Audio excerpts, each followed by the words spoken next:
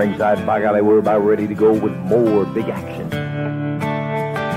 Thank you very much, and welcome to Georgia Championship Wrestling. I'm Gordon Solie, your host, and we have quite an hour in store for us. Hello, everyone, and welcome to Championship Wrestling at ringside. This is Vince McMahon, along with wrestling's only living legend, Bruno Sammartino. Welcome to this week's edition of Mid-South Wrestling Television. I'm your host, Boyd Pierce, another outstanding card. Hey, guys, and welcome back to another edition of the Regional Wrestling Podcast, where we talk the territories. That's right, 100% guaranteed territory talk each and every time out here on the show.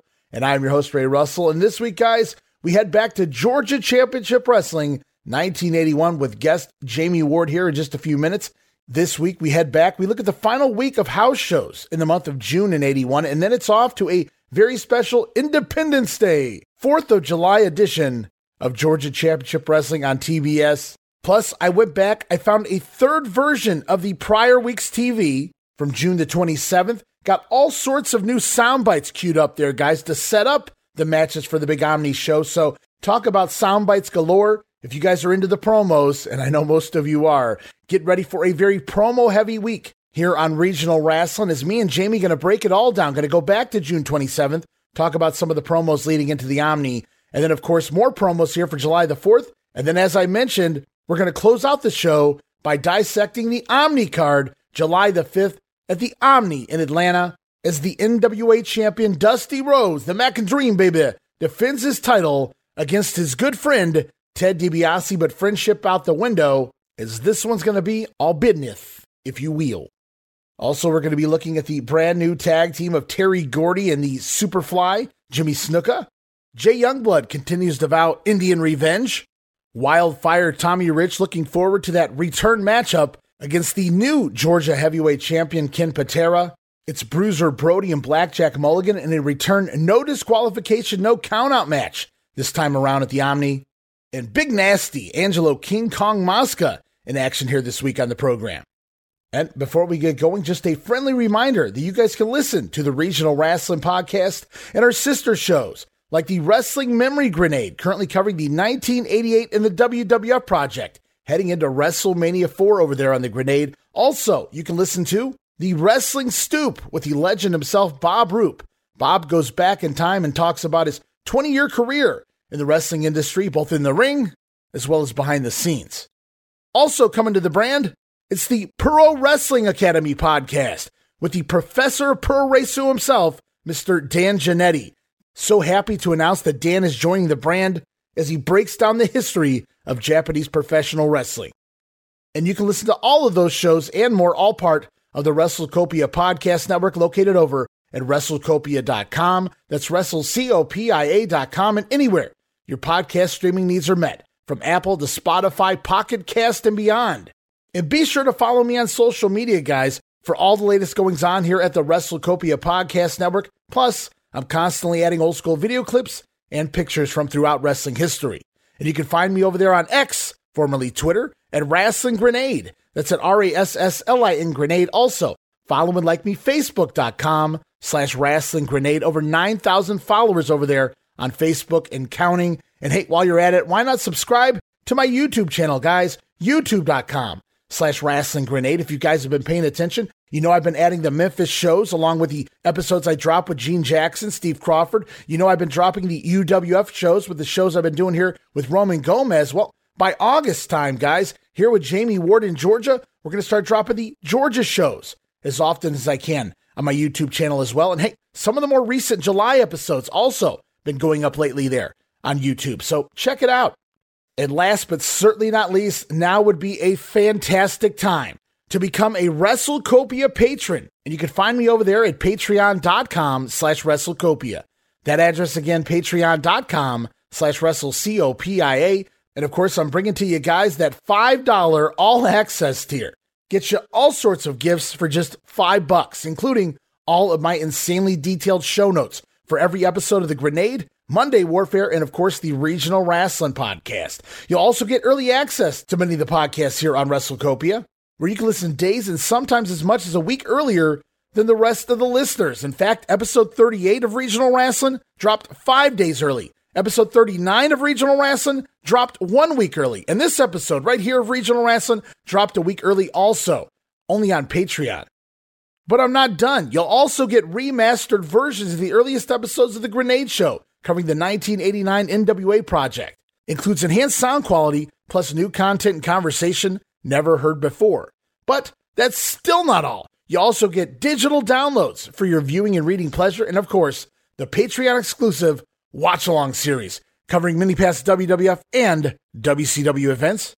And there's even random bonus video drops from time to time. And of course, you're going to want to be part of the upcoming video casts. Watch along with us as we cover many past wrestling events for the United States, Japan, and beyond. No stone left unturned, including Grunt the Wrestling Movie, coming very soon, thanks to co-host Gene Jackson with that one. So it's going to be a fun time over there on Patreon, and you get all of that for the low, low price of just $5. No subscription, cancel anytime. Give it a try for a month. I think you'll like all the content that we offer, and every penny of it goes right back here into paying the bills to keep the WrestleCopia Podcast Network and all of the wonderful shows here up and running for the months and the years to come. All right, guys, with all of that out of the way, time to jump back into the time machine. Punch it in on your DeLorean back to 1981 for more Georgia Championship Wrestling.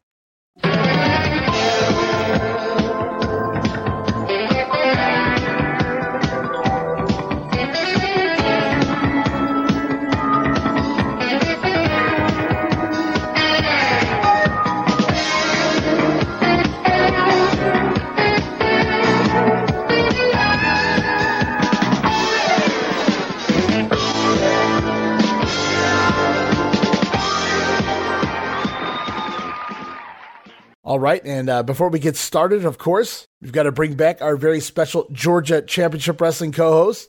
He is the man with a plan and a hell of a Philly cheesesteak finder. I got to get out there. Welcome him back once again, Jamie Ward to the program. Jamie, it feels just like a couple minutes ago we were recording another show. It does feel like that. I mean, by the time we get done recording, the anticipation to get to the next recording is just so much. It just feels like we picked up where we left off, right? It's likely because we're in the summer of 1981 in Georgia Championship Wrestling, the George Scott era for the moment. And it's just so much great stuff going on. We've seen the return of the Masked Superstar, Superfly Jimmy Snuka now here teaming with Terry Gordy. Dustin Rhodes, the new NWA World Heavyweight Champion. Ken Patera, the new Georgia Heavyweight Champion. Lots going on here as of late since George Scott took the book. Yeah, and a lot more is going to happen. I mean, the month of July that we're about to get into is going to be a big transitional month. We'll get a clearer view of what George Scott is all about and what Ole Anderson's going to do when he eventually takes over. That's right. And last episode, we closed up around June 26th or thereabouts in the results. So we're going to pick up here June 27th, Carrollton, Georgia at the fairgrounds. Jamie, it's Abe Jacobs in town over Mike Fever. It's Iron Mike Sharp then teaming with Abe Jacobs, defeating the team of Jim Duggan and Gypsy Joe. Superfly Snuka over Iron Mike Sharp. And in the final match of the night, Ted DiBiase scoring a win over Terry Gordy on a DQ. DiBiase said he wasn't done with Gordy yet, so we're seeing those matches make the rounds. We're kind of getting a payoff, even though it's after the fact. Yeah, a little late, but it works. But the highlight here for me would have been Abe Jacobs winning back-to-back matches. I was hoping you were going that way. To say Abe Jacobs is a George Scott guy, I would have to think. I bet he has a George Scott T-shirt. He was ahead of the curve. A Byron Scott T-shirt. How about that? I think Byron Scott. We're talking real people now, aren't we?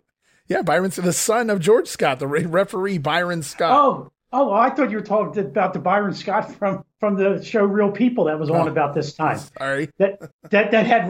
You're young. You don't remember that show, do you? I didn't watch that show. I do know a ton of shows from that time frame, though.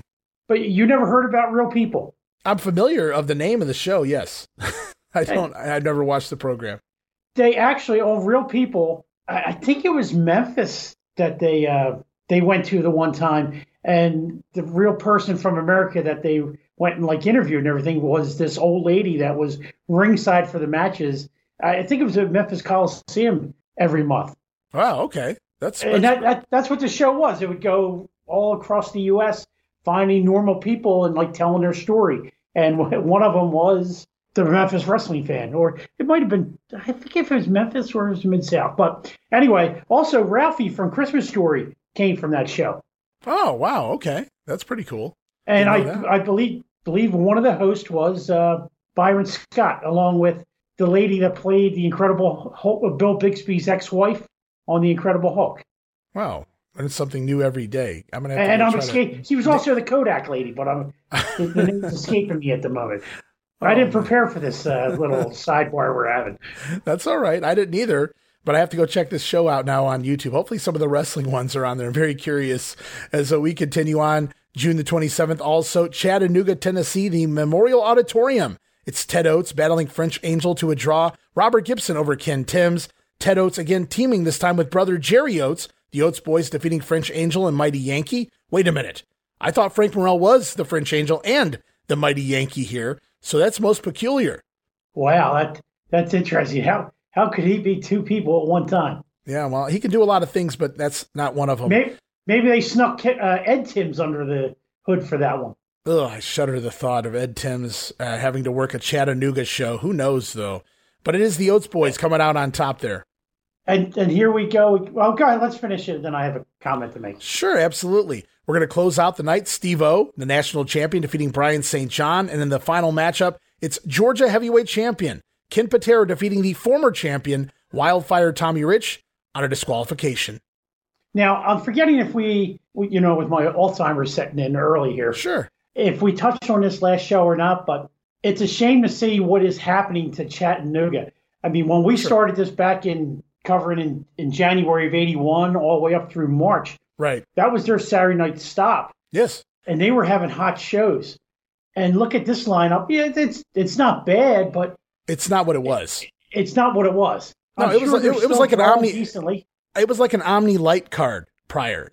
Chattanooga and Columbus, Ohio, they were really pushing hard. Columbus especially, I got to say, they went out of their way to headline. Those shows from open to close were headline matches, I thought. But that's kind of whittled down a little bit. But they're still giving those Columbus shows in Ohio world title matches and things of that nature. But here in Chattanooga, you're right. The wheels have really fallen off. And I'm not sure why, because it is their main Saturday night stop.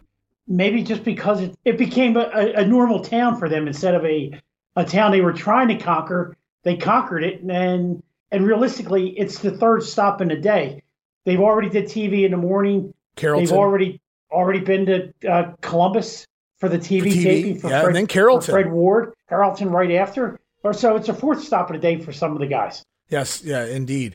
And they're probably just spent by this time, so why put on a good card? Well, I guess, once you got the crowd coming in, if you can throw a show out there like this and still draw enough that you're happy, I guess you can get away with things like that.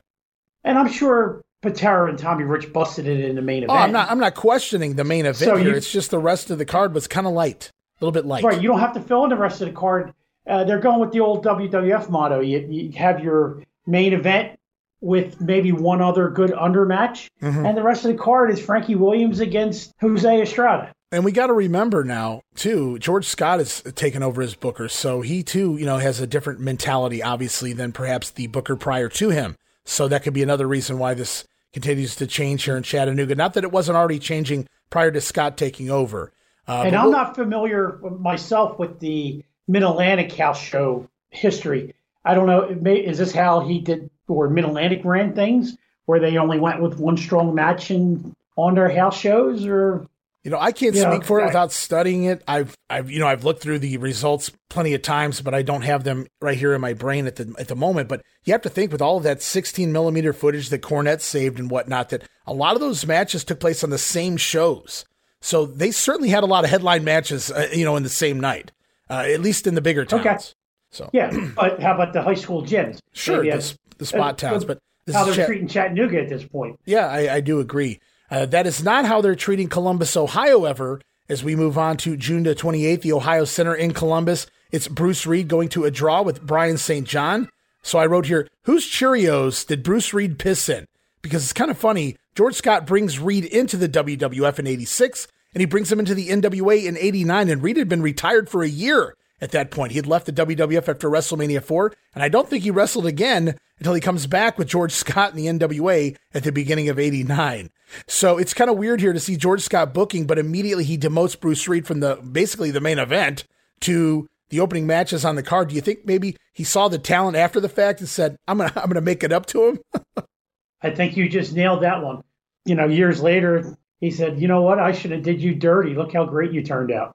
Yeah, absolutely. Also here in Columbus, Ohio, it's Superfly Jimmy Snuka over Robert Gibson. Terry Gordy defeating national champion Steve-O. Georgia heavyweight champion Kim Patera over Iron Mike Sharp. And then NWA World Heavyweight Champion Dusty Rhodes comes to town and scores the win over the former champion Harley Race by pinfall once again. Dusty solidifying himself as the champion. And this was announced on Georgia TV. They built up, a lot of promos built this match up as we were heading into this. So basically, the hard sell, Dusty and Harley Race, this was the rematch. It wasn't taking place at the Omni, guys. It was taking place in Columbus, Ohio, and Dusty once again the winner here. And that's the way it was going to be. Have you ever heard, was it Harley that wanted to drop the belt, or the NWA had just wanted to move on from Harley? And because I understand they already knew Flair was next. So yeah, Flair, according to Buck Robley, Flair had been promised this earlier in the year. Okay, so when they brought him into Georgia, he was probably supposed to get the Tommy Rich run maybe and start at that point. Somewhere thereabouts, I guess somebody changed their mind at some point, and Dusty said, now wait a minute, before you give him the belt, talking about Ric Flair there, let me get another little run with it, if you will. So that's what happens here. I mean, I don't know. I have no idea. I wasn't part of those meetings. I didn't know if you had ever heard. I never heard whether it was just, Race wanted to move on like Jack Briscoe did back in the day, or if it was actually decided, you know what, Harley's been a good soldier. Let's move on and move into the 80s. Well, without doing some diving, I can't say 100% for positive, but just some of the stuff I have looked into in the past, I'd say it was the latter one. I think it was really the promoters deciding to try and move on and, get something fresh out there. Nothing against Harley, but obviously Ric Flair going to get his run upcoming here in the fall. Yeah, what's amazing, what's Harley, early 40s here? When I watched it back at this time, I thought the guy was already well into his 50s. Yeah, we've talked about that before, and I don't remember exactly how old he was. I just remember it blew my mind when we looked it up, because he was born in something like, 43? So 50s, 60s. Yeah, he wasn't even 40 here. He was 38 years old, Harley Race. Could you believe that? And he definitely looked much older. Not that he was out of shape. I mean, he had the little, I guess you could call it the beer gut on him, but he still looked athletic enough. But he was also one scary dude when you watch the interviews. Buddy, he did not look like a 37-year-old, 38-year-old. No. I'll say that. To me, who was like a spry 15-year-old at the time. Actually, technically, I was only 14. I thought he was like in his 50s at that time. I would have loved to have seen a baby picture of Harley Race. He probably looked about 50 coming out of the womb. I could love to have seen Harley Race's face on a baby picture. Somebody photoshopped that as we roll on here in Columbus, guys. One more matchup on the card. It is Ted DiBiase and Tommy Rich defeating the team of the World Tag Team Champions Minnesota Wrecking Crew, Ole and Gene Anderson, on a countout. Would have been fun to see Tommy and DiBiase with a little quick World Tag title run there. Yeah, but the Andersons weren't dropping it to anybody else except for a Mid-Atlantic team at this point. I mean, to be realistic. No, absolutely. It would have been a lot of fun. Just let them go out there for about 2 weeks on TBS and set them up to Mid-Atlantic and maybe do a TV or two. My God, can you imagine Tommy Rich doing the selling and making that hot tag out to Ted DiBiase, who comes in and cleans house? That would have been some fun matches. Oh, yes, absolutely. But this is probably maybe the dream keeping Ted down still. Well, it very well could be. Hey, he's going to give Ted DiBiase a title shot before too long. We'll talk about that in a little bit. But just look at the show, top to bottom. I mean, your opener match, Bruce Reed and Brian St. John, is like third, fourth on the card somewhere else. So still stacked by definition of what we're seeing on some of the other house shows. But very solid show. Absolutely. Yeah, absolutely. No complaints. But it's still not what it was back in the latter half of 1980 or the very early part of 81, where they were really stacking the box here, bringing talent in. Andre the Giant was on almost every card. Dusty Rhodes, who was not here at all at the time, was still coming in, making the rounds. Bill Watts was coming into town. So Columbus has tapered off just a little bit, but still top to bottom, I would not complain being part of this show. No, all I need is Mr. Wrestling 2 back, and well, you do need that. He was also part of those early Columbus shows, because it was the state of Ohio, that was writing into the Georgia territory that supposedly caused them to go up and start running shows in Columbus. And it was all because of Mr. Wrestling 2. There were a lot of Wrestling 2 fans up in the state of Ohio. And Wrestling 2 will be back. Oh, no doubt about it.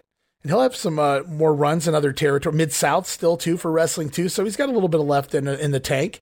We're going to roll on here June the 29th. Huntington, West Virginia, usually follows Columbus, Ohio, at the Memorial Fieldhouse. It's Robert Gibson over Jerry Graham Jr. That's a unique result.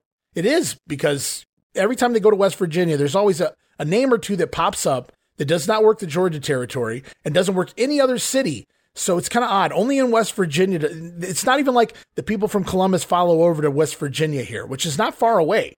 It's right across whatever highway that is that runs across there, but it's not far away at all. And it's kind of odd to see some of these names pop up here. We're going to see another name in the next matchup too. Bruce Reed defeating Charlie Fulton. So Jerry Graham Jr. and Charlie Fulton on this show. Yeah, Fulton had worked Georgia a little bit in 1980, but we haven't seen him on TV for a good while. So right. It is different to see his name pop up in this result. Yeah, and from a physical level, Fulton always had to look like he could have been somebody. Right. And at this point, Reed isn't as cut as he ends up being. Physically wise, looking at this match, I bet the fans really thought, hey, this Fulton guy could give him a run, unless Fulton has lost 100 times at Huntington, West Virginia.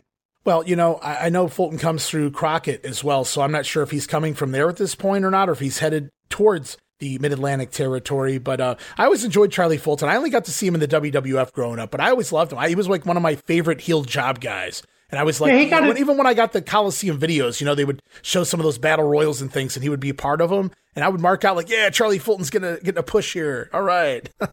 And when he arrives in the WWF, he actually, for 2 or 3 TV tapings, went over. He didn't have a manager, right? But he was usually in that Larry Sharp position where it'd be like the third or fourth match on the show. If you're watching the New York version, I believe New York had 6 matches. And if you were watching the Philadelphia version or some of the other versions, they took that 5th match out or middle match out, and they did the localized interviews right, all in one shot. Where on the New York one, they would, like after every match, they would go to Vince standing at ringside for the pre-taped interviews. Well, I got to say, he was a solid hand, so he certainly deserved, whatever he got. I enjoyed him watching him in the ring. It was always going to be a good preliminary match when you knew Charlie Fulton was somebody in the ring. Also on the card in Huntington, guys, it was Iron Mike Sharp over Brian St. John, Ken Patera defeating Steve-O, and in the main event, Dusty Rhodes teaming with the Wildfire Tommy Rich, battling the Andersons, the World Tag Team Champions, Minnesota Wrecking Crew, going to a double disqualification with Dusty Rhodes and Tommy Rich. So maybe the undercard a little weak in places, but man, boy, did they bring the main event to town. Oh, they probably lit that little arena up. Think about that. Dusty Rhodes, the current NWA champion, and Tommy Rich, recently the NWA world champion. So you got 2 world heavyweight champions from here in 1981 taking on the world tag team champions. That's a headline of a match. And if you're, the normal everyday fan, you're running down there to get that ticket. As we roll on, guys, June the 29th, Augusta, Georgia, Bell Auditorium. It's Jim Duggan and the French Angel over George Wells now in town. George Wells teaming with Ted Oates here, doing the job to Duggan and the French Angel. Also the ladies in town, Donna Cristianello over Angie Manelli. This is the Masked Superstar defeating Ted Oates. I've also seen this as the Superstar over Abe Jacobs in some results, but I'm not really sure. Also, Superfly Snuka defeating Jerry Oates. And in the final match of the night, Ted DiBiase over Terry Gordy on a disqualification. Unique card, the ladies in town, a couple of new talents. I really like this one. Yeah, it's a solid show from top to bottom. It's good to see Frank Morrell get a win, and Duggan gets a win for a change. And Superstar now working some of the house shows, so that's always a plus. Yes, the more George Scott guys. Yeah, the big name talents are on their way, guys, so stay tuned. We continue on June the 30th, Macon, Georgia at the Coliseum. Ricky and Robert, the Gibson brothers, going to a draw with Jim Duggan and the French Angel. It's Iron Mike Sharp over Brian St. John. National Tag Team Champions Steve-O and Ted DiBiase over the duo of Terry Gordy and Jimmy Snuka. And I do believe now we're talking. I hate the fact that DiBiase and Steve-O go over here, but I do believe this is the first Gordy Snuka tag team match we've seen outside of TV. So now they're starting to use them on the house shows. Which is a good idea for where they're going. Oh, absolutely. But I'm just, we saw them on TV. We were hypothesizing as to why it was Gordy and Brian St. John. Right. They were using all different tag team partners. Right. Yeah. I'm sure they had their reasoning. It didn't make any sense, but I'm sure he had his reasoning at the time. No, absolutely. But it's good to see them together, and this is just a badass Jimmy Snuka. That's all I can say about it. I mean, he might have been a babyface in the interview. That one interview, last week. But this version of Jimmy Snuka with the boots and that cowboy hat with the hair and the ponytail. Oh, he looked awesome. He looked like a different person. Oh, yeah. He's not a savage. He talks. He's just badass. Yeah, absolutely. So Macon had a hell of a night, though. I mean, well, we got onto the undercards, not too bad, but look at the double main event. That's what I'm billing it as anyway. DiBiase and Steve-O, who are the local tag team champions, defeating Gordy and Snuka. And then in the main event, Dusty Rhodes defending the NWA World title, defeating the Georgia heavyweight champion, Ken Patera. Yeah, another title match in Macon, Georgia. Yeah, so a big night there in Macon as we go on to July the 1st. We're now in the month of July, guys, past the midway point in the year in Columbus, Georgia, the Memorial Auditorium. Ricky Gibson over Gypsy Joe, Bruce Reed defeating Jim Duggan, Brian St. John. Boy, they worked a lot together, didn't they, Ray? They sure did. Battle of the Hagsaws up and down the cards here in June and July. No wonder they worked so well together in Mid-South. Right, as a tag team and against each other, absolutely. Good solid time working together ahead of time. Also on the card here in Columbus, Georgia, it was Brian St. John over Iron Mike Sharp on a count-out. Ted DiBiase, again, teaming with Tommy Rich to defeat the team of Ken Patera and Terry Gordy, another fun team there. And in the main event, NWA World Heavyweight Champ. This is another match I'd love to get my hands on. Dusty Rhodes, guys, defeating Superfly Jimmy Snuka on a disqualification. The finish, not so much interested in, but man, Dusty Rhodes versus a prime Jimmy Snuka. That would have been excellent. I mean, hey, we make a lot of fun of Dusty, but everybody loved Dusty. Oh, he was a big match man. I have fun with Dusty. Okay, yeah, I grew up a Dusty Rhodes fan. Even when everybody else was crapping on him wearing polka dots, Jamie, I was a kid. I didn't give a shit. I loved him in the polka dots. I didn't even mind Sweet Sapphire, baby. So it all worked for me, okay? I was never anti-Dusty Rhodes. Other than when they put him on commentary in WCW. It took me years afterwards to appreciate Dusty on WCW commentary, but as it was happening, I would groan. Now, I will admit that. But, whenever I say anything, and I hate to, and I only did it once on the Memphis show. Me and Gene Jackson made it very clear right out of the gate. You have to mock Jerry Lawler every week because he's just so much nonsense going on. But I love Jerry Lawler, one of my top 5 of all times, well-rounded performer, maybe not the greatest technical wrestler, but certainly one of the greatest talkers of all time. And I just love Jerry Lawler, but I'm going to have fun. They're not my friends. I don't know them personally, but I tease them like I would as if they were one of my friends. So when I have fun with Dusty Rhodes here on the show, that's all I'm doing, guys. So if you get your butt hurt over it, I apologize, but that's just the way it's going to be. Yeah, we're not here to pick on Dusty. I mean, I was a big Dusty Rhodes guy. I first started watching wrestling right around the time. I didn't know about the Madison Square Garden part, but I had caught him on television once or twice, and then he was on the Prism shows that I was watching from the Spectrum. So I was a big Dusty Rhodes fan. And I guess it was 87, 88. I wrote a letter to the Observer talking about Dusty. And I said how much I love Dusty Rhodes. It was just Virgil Runnels. Now that I have the knowledge of what goes on behind the scenes and hearing from enough people who dealt with Dusty, even though I hadn't met Dusty at this point yet, that Dusty Rhodes was my man. It was just Virgil Runnels I didn't care for. Well, there you go. And, they talk about Big Match John, as in Big Match John Cena. He always came and delivered when he had to at the pay-per-views, at the very least. Lots of people mocked him on TV, but, man, Big Match John was a thing, and I was never a John Cena fan. Again, I have to look back in hindsight and respect him. But as it was happening, I would groan. It just wasn't a character that I cared for. But in this instance, I love Dusty Rhodes, and he was Big Match Dust. He delivered, and I'm not saying he went out there and put on 4- and 5-star matches, guys, but he was over, and I loved him. Dropping the elbows, everybody flying this way and that way, the flip, flop, and fly. Even when Dustin Rhodes did it later, the callback to Dusty, I loved it. I mean, I remember watching Dustin in the USWA in Dallas, and then, of course, he pops up in the WWF there in the fall of 1990, and he got over with me simply because he was Dusty's son. So, I mean, and obviously, he went on to have a really great career himself. But, I mean, it's just, I love Dusty Rhodes. He was a great character, great performer in the ring, very entertaining. Again, even in the polka dots, it worked for me, okay? But I'm going to have fun with him here. Maybe I'm having more fun with Virgil Runnels than I am Dusty when we talk here, Jamie. But it is what it is, and that's what it's going to continue to be. And this is the last time I'm going to apologize for myself. Yeah, you don't need to apologize, but we have a good time with Dusty. And Dusty was the man at this point. So. Oh, absolutely. I'm not arguing. He's the world champion for a reason. You wanted to say something about July, I think.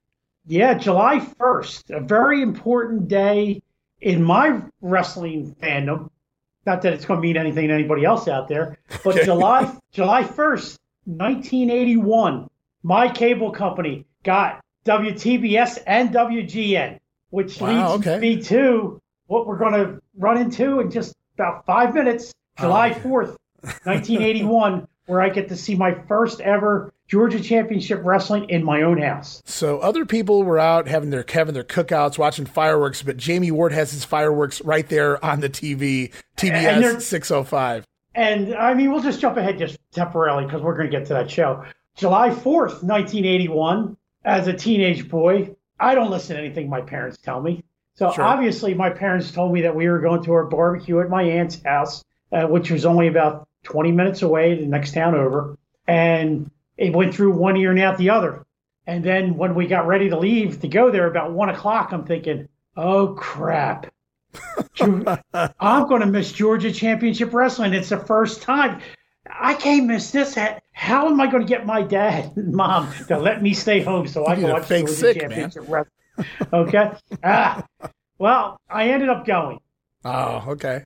However, my dad knew my love for wrestling, and he arranged at like 20:06, or it was like 20 minutes before the show was ready to begin. I forget if it was 5:30 or 6 o'clock at this point. My dad says, "All right, you want to go home? I'll take you home so you can watch wrestling." Wow, what a great dad! Because that he would took not me have home, left me, and then went back to the barbecue. And they didn't get home till like 9 or 10 at night. It's kind of funny how we live completely different lives and completely different eras, because you got a few years on me, not a lot, but a few. But I recall something similar happening. It was at my house. We had a cookout, and I think it was a Clash of the Champions replay, because I don't think they would ever air a Clash on a holiday. But they were like replaying it. I must have missed the original or part of the original, and they were airing it like a Labor Day or something. Something was going on outside in the backyard at my house, a cookout, and all the family was over. My aunts, uncles, my cousins, everybody was over.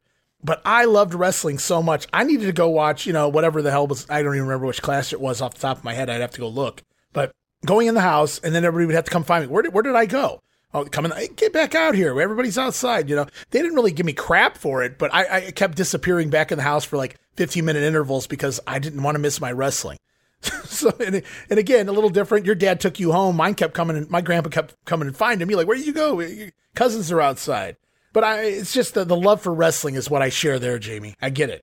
Oh yeah, my dad did the same thing for me 2 years later on a Christmas. You remember when? Oh wow. Buzz Sawyer lost the hair match to Butch Reed. Oh yeah. Before he started wearing the gimmick, which I think was like the day before. Which is kind of ironic, Buzz Sawyer losing his hair, but that's another story. So I wanted to make sure I was home on that Saturday, but, for Christmas Day to have it air, it was the day after Christmas. Well, whatever it was, my dad did the same thing. We were about 45 minutes away. He drove me home. Wow. And, of course, they didn't do a TV taping that day. It was from the week before, so they never mentioned the match or showed Buzz on television, so I didn't find out. Oh, okay. Well, that's. And then the next week he had the headgear on. Of course he did. That was good stuff. Great TV. But we'll reach that eventually here. Yeah, we're not there yet. Right now we're only on July 2nd in Jasper, Georgia, at the Pickens High School. On the card, Jerry Oates taking on Ted Allen, Ricky Gibson going up against the French Angel, Donna Christianello against Jill Fontaine. It's Steve-O going one-on-one with Gypsy Joe. In the main event, slated to see Tommy Rich and Mike Sharp battle the team of Ken Patera and Jimmy Snuka. So maybe I spoke too soon. We only got that one Gordy Snuka match so far, but I ain't complaining. Kenny Patera has subbed in here, teaming with Gordy, now teaming with Snuka here in the high school. And not a bad card for a high school gym show, but we don't have the results, but I wanted to get the card in anyway. Yeah, all very solid performers on that show. We go on July the 3rd, Marietta, Georgia, Cobb County Civic Center. It's Robert Gibson over the French Angel, Jimmy Snuka defeating Ricky Gibson, Bruce Reed teaming with George Wells, sometimes now a tag team partner for Reed, as we will see. Reed and Wells over Jim Duggan and Gypsy Joe. National champion Steve-O defeating Brian St. John. And in the main event, it's Ted DiBiase over Terry Gordy in Marietta. So another fun night in Marietta, Georgia, which is a weekly stop for Georgia. Right, and no Armstrongs on the card yet. Not yet. Coming soon. No. Spoiler alert. I just happened to notice, it just catching my eye now, Gypsy Joe starting to return and get some house show action in. Yeah, he appears sporadically. I totally missed that because I'm used to reading his name, but I never want to put it over because he appears once and then we don't see him again for 3 months. Happens in Memphis too. But here, you're right. After the last few weeks, Gypsy Joe has been here quite a bit. And I don't know that he's a George Scott guy or anybody's guy for that matter. But Gypsy Joe has been here quite a bit here in the last few weeks. Now, before we get to the next July 4th episode here of Georgia Championship Wrestling on TBS, guys, upcoming, it's the July 5th card in the Omni, Jamie. And we're going to do something a little different here this week on the show, something out of the ordinary in our format, because I found a third source. I dug back into my VHS tapes. I found much more Georgia from June and July TV back in 81, and tons of new sound bites, guys, setting up the Omni card for July 5th from the June 27th and June 28th TV. Now, we talked about that in the last episode of Georgia here on the Regional Wrestling Podcast, Jamie, but we didn't have all these great sound bites. Now, normally, if it was just a couple of promos, guys, I'd overlook it. We'd move on. But there were so many extra promos, and they're harder to find. A lot more rare are these interviews. Not really, quote-unquote, out there, if you will, if you know what I mean. And it sets up the card nicely for the Omni, and I thought it was very important to get some of these in. So, now I want to be clear. I have no notes here for these. Me or Jamie have no idea what we're about to hear walking into this. I didn't really have the time to sit there and take notes. I didn't really have the time to actually listen and focus on what they were saying. I just tried to cut the audio out as quick as I could before we got this episode up and running. So me and Jamie are both going to listen to these very carefully for the very first time. So we'll talk about them on the other side. And we're going to set a new record here this week because we're going to hear all of these sound bites here from the June 27th program, but we're also going to hear plenty more upcoming for the July 4th TV we're going to get into on the other side of these, Jamie. But if you're ready to go, you're still there, right? Yeah, I'm still here. This is going to be like Georgia Championship Wrestling Raw. It is raw. Absolutely. I have no idea. I kind of have an idea of what we're walking into. They're setting up their matches for the Omni, but I'm looking forward to hearing these. And we're all going to kick off. It's a rematch upcoming July 5th in the Omni. The new Georgia heavyweight champion, Ken Patera, slated to defend his title against the former champion, Wildfire Tommy Rich. And right now we're going to hear from Ken Patera. You're watching Georgia Championship Wrestling. More excitement to come, but right now we're going to call in the new Georgia Heavyweight Wrestling Champion. And 1 week from tomorrow, Ken Patera, at the Omni in Atlanta, Tommy Rich gets his crack at regaining this crown. That's right, Tommy Rich. I have one saying for you, boy, and listen clear. Win if you can, lose if you must, but always cheat. And Tommy Rich, you don't have the guts or the knowledge to beat Ken Patera anywhere, let alone the Omni. But July 5th, Tommy Rich, the fireworks are really going to happen. Forget about the 4th of July. The 5th of July in Omni is when I'm going to teach you, boy, to get on your knees, clasp your hands, and beg for mercy. Because, Tommy Rich, I have no time for you. As far as Chattanooga, Augusta, Columbus, Huntington, Tommy Rich, you chase me. Be a thorn in my side, and I'll beat you every night of the year. Well, I guess forget about July the 4th. The fireworks going down July the 5th, so says Ken Patera. Yeah, Patera's ready to take on Tommy Rich. He's not scared, and he threw out one of my favorite lines, that win if you can, lose if you must, but always cheat. It's good to hear somebody else say that besides Gorilla Monsoon. Yeah, I remember when Patera comes back to WWF in '84, he wears that T-shirt. Oh, does he? Oh, that's pretty cool. Yes. not for a long time, but there's a couple localized interviews that I saw for MSG and the Spectrum where he was wearing that shirt. Oh, right. Well, I knew it wasn't for a long period of time because it's not going to be too much longer after that he'll be serving a prison sentence, guys. But what we heard from the champion, but right now we're going to go back and hear from the other side, the former champion and now the challenger. Here is Wildfire Tommy Rich. Take a moment right now to talk to Tommy Wildfire Rich. Just a moment or two ago, we watched him changing his strategy midway in the match. I noticed at first you were going after the upper body, then you dropped in, started working on the legs, and that strategy worked. Well, Gordon, I found out that I'm going to have to start going all over everybody. It was a big letdown to me at the Omni last week when I lost the Georgia belt.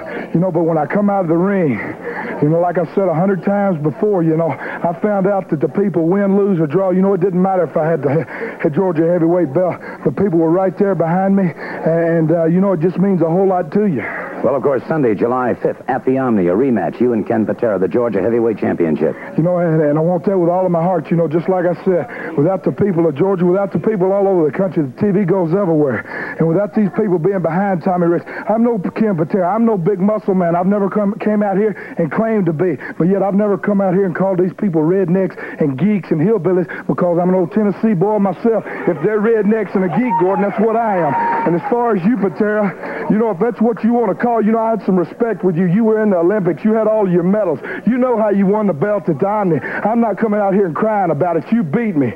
But I know how you beat me, and you ain't half the man I thought you were. You can come out here and pose and look pretty and do all of your stuff.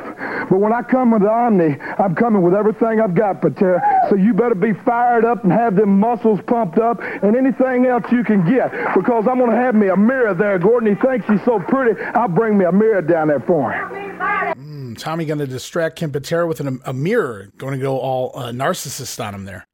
Yeah, present day, he would probably slam that mirror over top of his head. But that would have been awesome. Back then, they really didn't do stuff like that. But two great interviews to lead up to a match at the Omni. No, they were really good. They were really good promos from both guys. It didn't feel generic. And I know they're selling the Omni, but it just felt they were good. And that's why I wanted to get these in, because like I said, I didn't really focus on what they said. But as I was cutting them out, I was like, wow, these guys are really intense. Even if they don't have Dusty Rhodes defending the title on the July 5th card, those two interviews right there would be good enough for me to go down and buy a ticket for them to be the main event at the Omni. That was two great interviews. Plus, Patera mentioned going around the horn with Tommy Rich. Right. So yeah, he'll have matches with Tommy. Everybody's going to want to come out and watch those two go at it. And you got Tommy going to get technical this time. He's not going out there to kick butt. You heard he worked on the upper body, and then he changed and worked on the lower body. Yeah, so Tommy's putting some strategy into the match. Right. There's no context here in regards to the matchup that Tommy was referring to, because we don't see that here on the show, but that it was actually a matchup he worked in. And I can't remember who it was, somebody on the underneath, though, on this episode right before this promo, this June 27th episode. And he did. He changed his style in the middle of the matchup. He was working one body part and then realized, oh, I got to get to another one. This one's not working. And I guess that's the story they're telling here. And Tommy says, I'm going to have to hit people from all sides because everybody's different. And the stars, the talent is just getting bigger and better around here. And you're right. I agree with you. I don't know if they're going to sell out the Omni with Tommy Rich and Ken Patera right now without a little more heat to the feud. However, I do agree with you. The promos alone are really going to talk some people into the building. Oh, absolutely. And now we know why Gordon went on special assignment. He went to find the man that was giving Tommy this advice on how to work the top of the body and then the bottom of the body. That's why he disappears for the second hour. Gordon, a student of the game, he wants to know what's going on around here. And we're going absolutely. I've got some a fun bit here on Gordon as we go on through these sound bites, but we'll get to that when we get there. We're going to go on right now. I don't know that they're going to be discussing the Omni card per se, but it's quite a few of the names here in the territory right now. It's Steve-O we're going to hear from in the next soundbite, as well as George Wells now here. Butch Reed also standing by in this upcoming promo. And say hello right now to the national heavyweight champion and one half of the Georgia tag team champion, Steve-O. Well, thank you, Freddie. Thanks, everybody. I want to say, Ted DiBiase can't be here today, but, Ted and I appreciate everything that's happened. We had a big victory in the Omni last time over the Anderson brothers, and now Teddy's got a big shot coming up. We're going against the world's champion, and I just want to say hello to George Wells and Bruce Reed. Everything is finally coming down, and George, the Freebirds are going, and we're getting things back in shape. Thank you, Steve-O. George, you made a great impression today. 8 years as a pro football player in Canada. You were on the wrestling team at New Mexico State. You've won numerous awards. I don't have time to go into now, but great to have you in Georgia. Nice to be here. I was watching Atlantic Wrestling all the way over in Hawaii, and I decided I wanted to come here. I saw my first cousin here wrestling, and it called me up, and they said they were looking for good wrestlers to come into the area, so I jumped on the first plane I could to get here. Well, Georgia Championship Wrestling, of course, is seen all over the country, and Bruce, I don't have time for more now, but they're going to see you in action later. All right. Thank you, Fred. Thank you. So Butch Reed doesn't get any promo time there, but George Wells now the latest addition to the Georgia roster. And when he says first cousin, for those who can't see it, because this is a soundbite, he's actually pointing to Butch Reed, referring to Reed as his first cousin. No relation, but they're both African Americans, so they must be related back in 1981, Jamie. I guess so. But in all seriousness, that may have been the best Steve-O promo we've heard since he arrived 8 months ago. Yeah, because it was only like 20 seconds. Good point. But he, unlike myself, He didn't stumble over his words as much this time. He did very well. No, ever since they've let him back on the microphone the last couple of weeks, he hasn't been too bad. That time in Japan where he could just say whatever he wanted to helped him out. Yeah, that time in Japan cutting American promos, that really went a long way here for Steve. Speaking of guys and cutting promos, so here we go. We've heard him already. Personality number 2. Number 2. He's no doubt likely going to be talking about Indian revenge here. It's Jay Youngblood, guys. We'll talk about him on the other side. Very fine victory here today.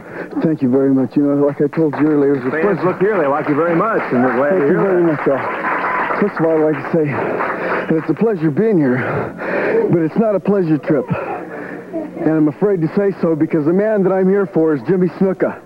Snuka, I'm not after no world belt. I'm not after anything else, my friend. I'm after you for what you did to me 8 months ago. You broke my leg and you put me out of commission. My friend, you will pay for it, believe me. Well, you know, 1 week from tomorrow, Sunday, July 5th at the Omni, you'll get that chance, Jay. You against Superfly Snuka, a great card. Tickets go on sale right now at the Omni All Seats locations. What about your match? That's right. You know, Snuka, the 5th, my friend, is something that I've waited for, just like I said, for 8 months. Snuka, Indian revenge is on my way and on your way. This Indian is on you, my friend. And I'm not going to stop until I put you out of wrestling just like you did me. And I have all the slack that I need. I got the Tommy Riches. I got everybody that I need, Snuka, to get you, my friend. Like I said, I'm going to do it if it's the last thing that this Indian does. The 5th is the last time that you'll ever show your face around Georgia or any other place. Snuka, you're not messing with Wahoo McDaniels. You're messing with a wounded Indian, a man that you disgraced. A man that you put out of wrestling, something that I put food in my mouth with. Snook, you're going to pay the 5th, my friend. Thank you very much, Jay Youngblood. It's nice to have you here. He's a very determined man. Boy, he certainly has an obsession with letting people know that he is not Wahoo McDaniel. He doesn't want to be confused with Wahoo for some reason.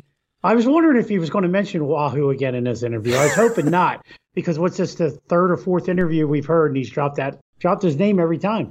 Indian Revenge and Wahoo McDaniel mentioned every time he cuts a promo here. And for somebody who's that angry, he wants revenge 8 months later on Jimmy Snuka. He's followed him all around the United States, maybe Japan, who knows? And he's finally got him here in Georgia, but he keeps referring to him as my friend. Very true. I don't really know. It's a Jay Youngblood promo, but for what it was, it wasn't half bad. It was okay. And I was going to say, I just love these promos. I'm so happy that I found them because usually we get these promos talking about the Omni. It's like 24 hours before the show's going down, and it's like there's no real big hype leading in.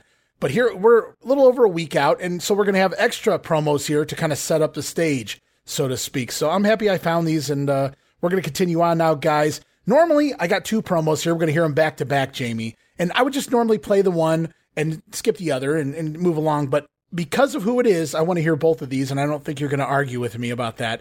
Right now, guys, we're going to go to a pair of promos involving the brand new tag team of Terry Gordy and the Superfly, Jimmy Snuka. And here's Terry Gordy and Jimmy Superfly Snuka, who are a devastating tag team combination. And I understand you gentlemen have quite a bit on your minds. It might be very timely to ask. Hey, that's right. Since you've been together. Wait just a second, Freddie Miller. You know there's a lot going on around the Georgia area, baby.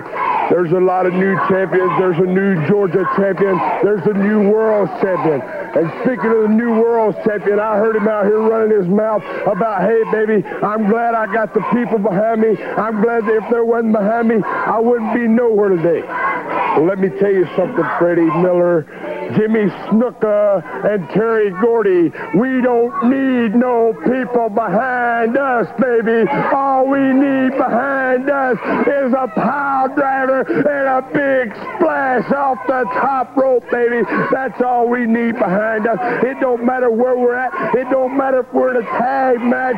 It don't matter if we're in singles. It don't matter if we're in Columbus, Ohio. It don't matter where, baby. You know we're into evil and we're getting nasty. And, baby, anybody else that's into evil. They're friends of mine. And speaking about a man that's into evil, I want to ask Jimmy Snuka something. You know, baby, I heard a lot of good news on this man right here about him and Jay Youngblood. You know this man right here, he put Jay Youngblood out of commission for a few. You may be one of the reasons Jay Youngblood came to Georgia, Superfly Snuka. Let me tell you something before we go any further. I'd just like to say hi to my mom in Honolulu, Hawaii. No ugly out there, and Brother Curtis, I hope you're doing fine. So just keep your cool and hang loose there, brother. Now, Jay Youngblood, when you was in your diapers, my man, I've been walking the streets and doing my talking around the ring. And getting into a lot of action, brother. But you just remember one thing, Jay. I'm not going to hurt you, but I'm just going to punish you and teach you a lesson coming after the bra. All right, guys, now we're off to Snuka and Gordy promo number 2. Now, Terry Gordy and Superfly Snuka are here. Before we go, I know you must have some parting comments for the fans. Hey, Freddie Miller, baby, you know, just like I said before and just like I say again, baby, you know, we're here to get down. Just like I said, it don't matter if we're in singles, if we're in tags, if we're in six-mans. It don't matter where we're at. Columbus, Ohio, way across Georgia, Huntington, West Virginia. Baby, we're going to be getting down. We're going to be getting down on the ground, too, Freddie Miller. You know what I'm talking about. I do. Because me and my main man right here, Jimmy Superfly Snuka, is the man of the hour, the man with the power, baby, the man with the big splash off the top rope. And he really does it. Tell him about it, baby. Tell him. That's right, my man, Terry. All I want to just tell the people out there that we don't need nobody. All we need is just ourselves. The Superfly and my main man, Terry. So I want you people just to remember one thing. What you see is what you're going to get. And what you haven't seen is you're going to see the best. Because this is where the best is at. And the best you're going to keep your eye on and make sure that you keep... Thank you both. Our time's up. Till next time, for our director, Skip Ellison, this is Freddie Miller. So long, everybody. Freddie Miller interviewing Terry Gordy and Jimmy Snuka there. At least he's not Snooker anymore. Man, Terry Gordy, he's out here. He says they don't need anybody but themselves there in the ring. Nothing but the pile driver and that big Superfly splash. Meanwhile, Snuka saying hello to his mom. And we learned that Curtis, his brother Curtis, is out there. He's doing fine, so keep your cool and hang loose, brother. But Snuka, a good normal promo. Not a great promo, Jamie, but a pretty damn good promo. And still not really a heel promo. No. He wasn't even really a heel on Jay Youngblood. He still hasn't acknowledged that he broke Jay Youngblood's leg. He's not out there to hurt him, but he's out there to beat him. He's kind of looking past Youngblood at this point. He's talking about his tag team with Terry Gordy more so than worrying about that Indian revenge. Obviously, Snuka not too worried about Jay Youngblood, at least at this point in time. But I don't know. It's just something about Jimmy Snuka's promos here before he goes to be the wild man up in New York that it's just like a different Jimmy Snuka to me. Like, he actually makes sense to a degree. Yeah, well, and as time goes on here, he's going to become more badass with those interviews. Oh, yeah. Badass Jimmy Snuka is definitely on the way. And Terry Gordy here is doing a great Michael Hayes impersonation. He is. It was funny that first week they debuted, the first promo was just kind of there. But by the end of it, I don't know if he went backstage and somebody had a word or two with him. But when they closed that show, I guess it would have been the 20th, he comes out and he just rambles like Michael Hayes. You would have thought it was like Michael Hayes, maybe not as good as Hayes, but he tried. They sound like Michael Hayes light. There was nothing wrong with that interview. It was very good. Yeah. They're getting their things together. And before too long, maybe they'll be the tag team champions. We'll have to wait and see. As we go on now, guys, we're going to hear from Dusty Rhodes. Now, he's going to talk a little bit about Columbus. We already covered that card. Dusty defending his title in the big rematch against the former NWA champion Harley Race. But what's interesting here is the first mention of Dusty heading to the Omni for his next opponent in line for a shot at that World Heavyweight Championship. Dusty Rhodes going to talk about taking on one of his good friends, Ted DiBiase. You know, when you become the world heavyweight champion, you're suddenly thrust into a very, very lonely position in life because friend and foe alike are after the one thing that Dusty Rhodes has right now, and that's that $10,000 gold and diamond studded belt. I'm talking about very close personal friends like former champion Jack Briscoe is obviously going to be gunning for you now. The Funk Brothers, the Assassins, Ken Patera, Tommy Rich. I can go down the line. All these people. Dusty, you're almost in a friendless position. Yeah, I mean, you know, the dream made his bed. Just something I wanted, you know. And like I said, I'm taking it to the people now. All these people, the Funks and the Pateras and Broders and the Pipers and everybody all over the country, they got to be ready to meet Dusty Rhodes Magazine because I'm the world heavyweight champion. And speaking of world heavyweight champion, my first obligation is to Harley Race. Harley Race, ex-world heavyweight champion 6 times. So in Columbus, Ohio, me and Harley Race are going to get funky, you understand? He's got to come forward with all he's got. This all he got left. He got to come one more time because you're only going to have one more time in Columbus, Ohio for this thing, Harley Race. And then when I'm through with him, I'm going to step in there with a friend. Ted DiBiase. Mr. DiBiase and the Omni. Ted DiBiase, great athlete that he is, great wrestler that he is. It's going to be a classic match.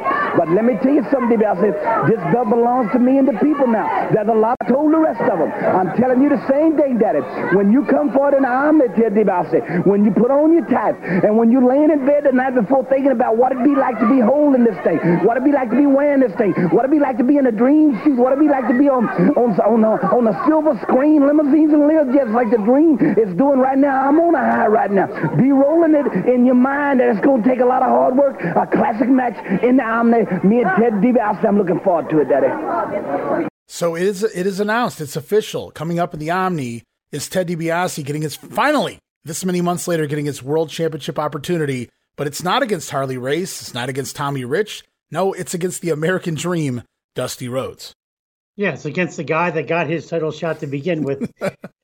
As we have been told, you know, DiBiase was in line for this Dusty Rhodes run, and Dusty used his influence to get the run instead. Oh, the irony here. Over on the Grenade Show, I'm heading into WrestleMania 4, and you know that story as well, Jamie Ward. DiBiase promised all sorts of world titles, and something always happens every time. Yeah, poor Ted. I mean, he deserved better.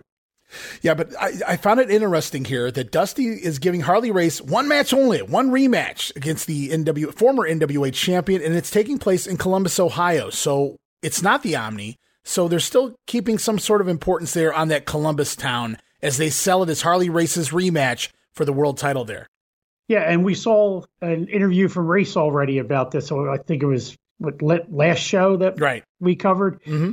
Right after Dusty had said Harley was going to be off for the summer because he had nothing else to do. Right. But hey, now might as well build Columbus back up. You went away from it for not fully, but they had it's not what it was in Columbus. But now this is a step to making Columbus, bringing it back up a little bit. Right, and we already covered the Columbus results, guys, so we won't go back into that again. But I just thought it was interesting that they're selling Columbus as Harley Race's big rematch, you know, to regain his world title, which he doesn't, at least at this point. But very interesting here. Dusty Rhodes announced to be taking on his good friend Ted DiBiase, and the promos are going to get a little more intense as we get closer to the show. In fact, right now we got another promo from the American Dream talking a little bit more about that challenger, Ted DiBiase. Here's a new NWA World's Heavyweight Champion. Congratulations. He just mentioned something about Huntington, West Virginia. Me and Tommy Rich going to get really down in Huntington, West Virginia. Columbus, Ohio. Harley Race gets his chance at destiny one more time in Columbus, Ohio. But looking on towards that, you know, you never count. You don't want to put the jackass in front of the cart. You know what I'm talking about? Or the cart in front. You got to get everything going in the right lane. So the thing is, me and my honey been talking about, say, now you got this thing with young Ted DiBiase. Ted DiBiase is a great wrestler. He's a great man.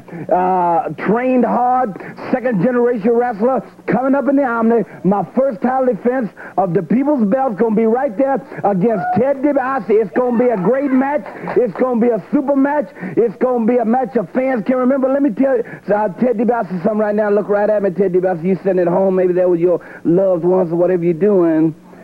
Now, this old boy here, it took him a good while to get this piece of gold. And I ain't going to play with you, Jack. You understand? I ain't going to play with you. A little intense there at the end. Dusty, he sounded really lively here. Great promo from the American Dream, but at that end, I ain't going to play with you, Jack. Yeah, Dusty said it all right there. He's not going to play with him. Dusty is going to go all out to make sure that Ted DiBiase doesn't ruin what he just accomplished. And I got to steal that line. You don't want to put the cart in front of the jackass. I'm going to have to start using that a little more often, Jamie Ward, because I just love that too. I know Dusty screwed it up when he said it, but I got what he meant, and I just love that. You don't want to put the cart in front of the jackass, baby. Yeah, and Dusty doesn't mess up like that too often. Not too often. And it's a great segue because we've got a tongue-tied Freddie Miller in the next promo here with the American Dream, and there's going to be a slight little bleep right in the middle of Dusty's promo, Jamie, and this is the one I know. This is the one I heard, so I do know what happens here. And I want you to listen carefully. And on the other side, I want you to tell me whose name do you think they bleeped out here? Just remember, guys, as we head into the next promo, we're now on the Best of Championship Wrestling, June the 28th. Freddie Miller about to interview the American Dream. I did edit out the initial opening of that promo because Freddie does flub his lines. And Dusty gives him a little bit of fun there. You know, you tongue-tied, Freddie Miller. Just listen from there and see if you can guess the name that somebody went and had bleeped out. As we go on now, one more promo from the American Dream. From all over the country, all over the world, Dusty. I'm telling you. Excitement, but that's what it's called, Freddie. I know. Even a great commentator like yourself gets excited over something like this. To see Dusty Rhodes' dream fulfilled. To see Dusty Rhodes rise to the top of his profession. Tongue-tied, that's all right. The other night didn't sound too sober either. The thing is, Dusty Rhodes caused excitement. It was pandemonium. Just like I said, the American Dream becomes World Heavyweight Champion. Now then, I got the list of all of them, baby. This includes Tommy Rich. This includes Ted DiBiase. This includes the world's strongest man, Ken Patera. He's got all the tools, you know.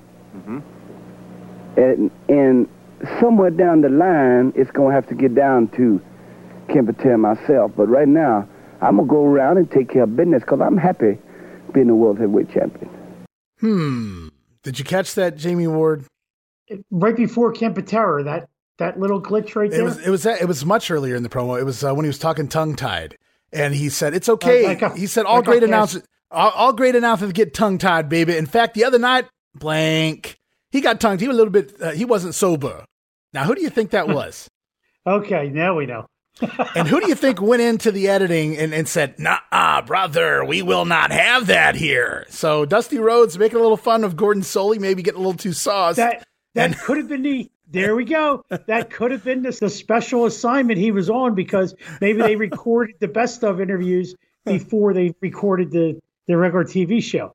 Yeah, I love it. You know, you can watch the promo there and they actually, it's Gordon Soley who has his name removed from this promo. Okay. Like he took this very seriously, right? You have to imagine it was Gordon, right? Yeah, I did. I heard that blip, but I was concentrating more on when they said the list of challengers and it sounded like a wrestler was left out. We're going to go back and listen to the front of that again. I want you to catch it again. Maybe you'll catch it this time. I'm telling you. Excitement, but that's what it's called, Freddie. I know. Even a great commentator like yourself gets excited over something like this. Tongue-tied, that's all right. The other night didn't sound too sober either. The thing is, somebody the other night didn't sound too sober either. Another announcer. Who could that be here in the state of Georgia? All right, I definitely heard it that time. Yeah. Well, when I first heard it, I was like, man, what did he say? Because I was cutting these out, and I wasn't really paying attention to what he was actually saying. But I did realize there was a bleep in there, and so when I went back today to actually put these on my palette here of sound bites, I heard it again, and I put context to it. I said that's got to be Gordon Soley. And then I went and checked, and I said, sure enough, that's Gordon Soley he's talking about there. Oh, my God. But clearly Gordon saw this, heard this, something happened here, and his name gets edited out. He will not have anybody implying that he is a lush. Everybody has their on-screen persona and their real persona, and Gordon doesn't want to ruin his real persona. And some people, they're the same either way. They don't really know fiction from reality. No. And I've been elbows with Gordon Soley, so what a hell of a nice guy, though. Right on. All right, guys, we've got a couple more promos here from the Best of show, and then we're going to move on to July the 4th, Independence Day. But before we do that, we're going to go off now. I think it's Freddie Miller. It's the Best of show, so it likely is. He's going to stand by to have a couple more young fellows with him. It's Jay Youngblood one more time, and don't worry, also we're going to hear from the Wildfire, Tommy Rich.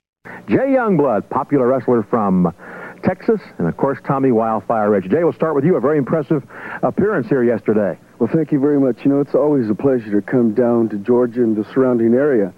But, you know, I've come down here not for the nationwide coverage, not for no Georgia belts, not for Dusty Rhodes, a world heavyweight champion. My main goal down here in Georgia is for one man only. And I believe he knows who I'm talking about. Well, I'll let everybody know who it is. And that's you, Jimmy Snuka. About 8 months ago, my friend, you took it upon yourself. And you thought I'd never come again, but you took it upon yourself to break this young Indian's leg and put him in the hospital for like 3.5 months. Snuka, you know what you did to me? You took my pride. You took food away from my table. You made a fool out of this Indian. But you probably never, ever in your entire life thought you'd ever see the likes of Jay Youngblood again. Well, Snuka, let me tell you something. You're not messing with Wahoo McDaniels. It's Jay Youngblood, and I've come back for revenge. Indian revenge, my friend, and I guarantee you, just as sure as I'm standing here, I'll get it. Thank you, Jay. Tonight in Columbus, Ohio, Tommy, what about it? Yes, sir. We're starting with the Minnesota Wrecking Crew. Ole and Gene Anderson. You know, it's been a long time, Freddie. You know, Ole Anderson said he run Tommy Rich plumb out of Georgia. Well, I come to the Carolinas looking for him. I never found him, but I'm going to find you. Columbus, Ohio. Ted DiBiase and myself, the Minnesota Wrecking Crew. You know, Freddie, they better be ready because I'm ready. Then the American Dream and Wildfire in Huntington, West Virginia. I want everybody to be fired up because I am fired up. Woohoo! Talk about it.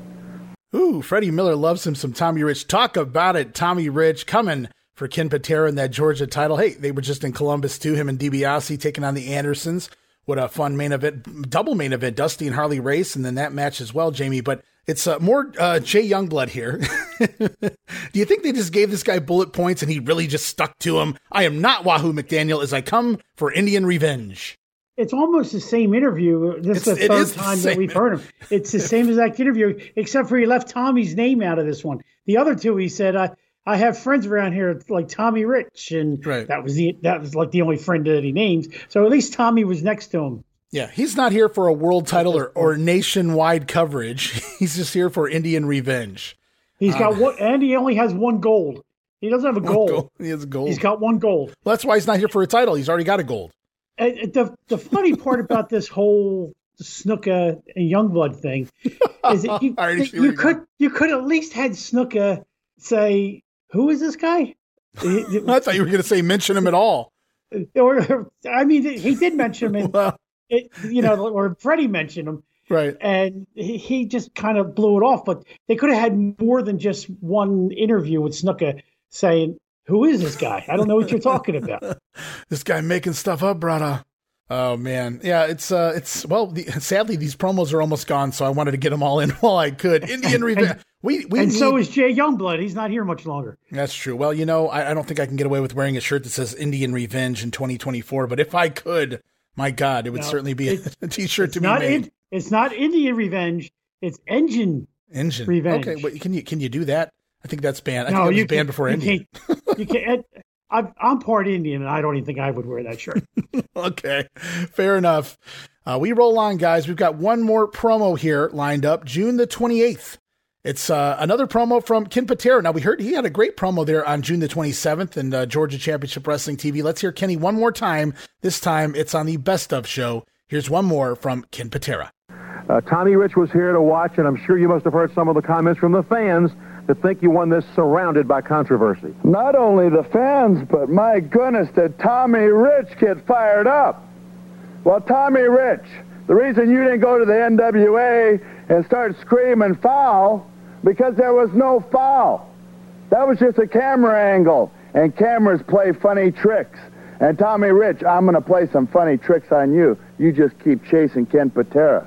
I want to ask you this, though. Tonight in Columbus, Ohio, you're going to wrestle one of the strongest men in the country, and that's Canada's very proud athlete, Iron Mike Sharp, and he will give you, I'm sure, a tremendous battle. That's right. You know, I've been in the ring with Mike Sharp before, and Mike Sharp, you're a big, awkward lummox. You are like a bull in a china closet. You destroy everything.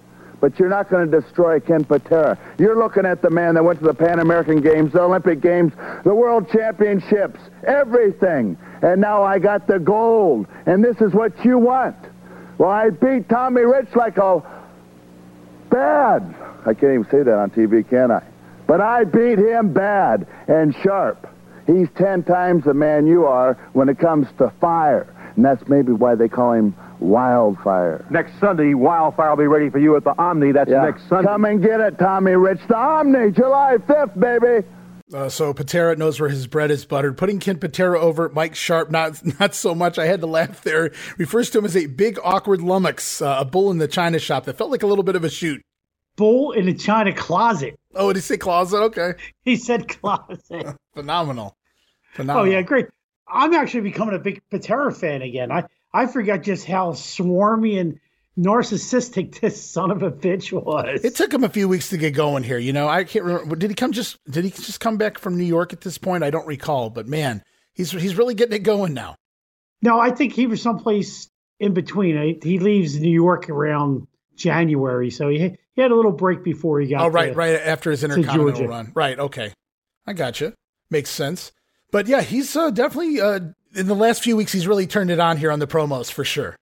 Yeah, he doesn't have the Wizard to worry about, giving the Wizard his interview time. His lines, right. He could just spout out anything he wants to, and he's moving up my list. All right. I forgot how great he was. It's a real shame that he had to tear up the McDonald's because he could have had a good run into the WWF. Well, if you listen to his version. And he was going to be the first WrestleMania opponent. Well, I mean, who knows? Well, right? and WrestleMania, was it 3 or 4? He was going to be the opponent, or was it 5? He was going to be an opponent later on. But I've also heard him say that he probably would have been in the main event of the first WrestleMania if he hadn't had that, framed by the Minnesota police there.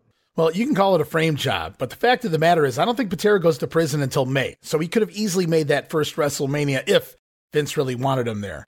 Ken Patera, not too much longer for that world at that point, not for a couple of years anyway. But we're going to roll on, guys, as we head off to July the 4th, Independence Day. Happy birthday, America, the July 4th edition of Georgia Championship Wrestling on TBS. Or we had discussed in the past, Jamie, if we're back to 605 yet. I can now confirm, based on some of the Freddie Miller promos that from the last episode of TV, that no, Georgia Championship Wrestling at this point is still at 5:35, which happened, I think, back in February or something like that. They changed the time frame. But yeah, we're still at 5:35 at this point. So whenever I call it 6:05, guys, it's just out of habit. Please forgive me. And you can be guaranteed this is an Atlanta Braves game. Oh, yeah, on the 4th of July. It has to be Atlanta Braves. And it is. Freddie actually sold it as coming on at, actually, this episode, I don't know if this episode came on a half an hour earlier. I do know it's a shorter episode, I believe. But we got a ton of sound bites, nevertheless, guys. And we kick off the show. We're going to hear from Ted DiBiase. Now, we've heard from Dusty Rhodes. The announcement was made last week, but DiBiase wasn't in the studio. So it's our very first promo from the Challenger upcoming at the Omni.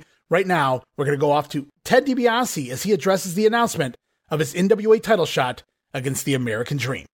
Ted, of course, has been rated as a top contender for the World Heavyweight Championship, and recently, during a vote taken by all of you, there was a vote for who would meet Harley Race for the World Heavyweight Championship, and on the recount, Dusty Rhodes is the one who won that opportunity to meet Harley Race, and subsequently won the World Heavyweight Championship.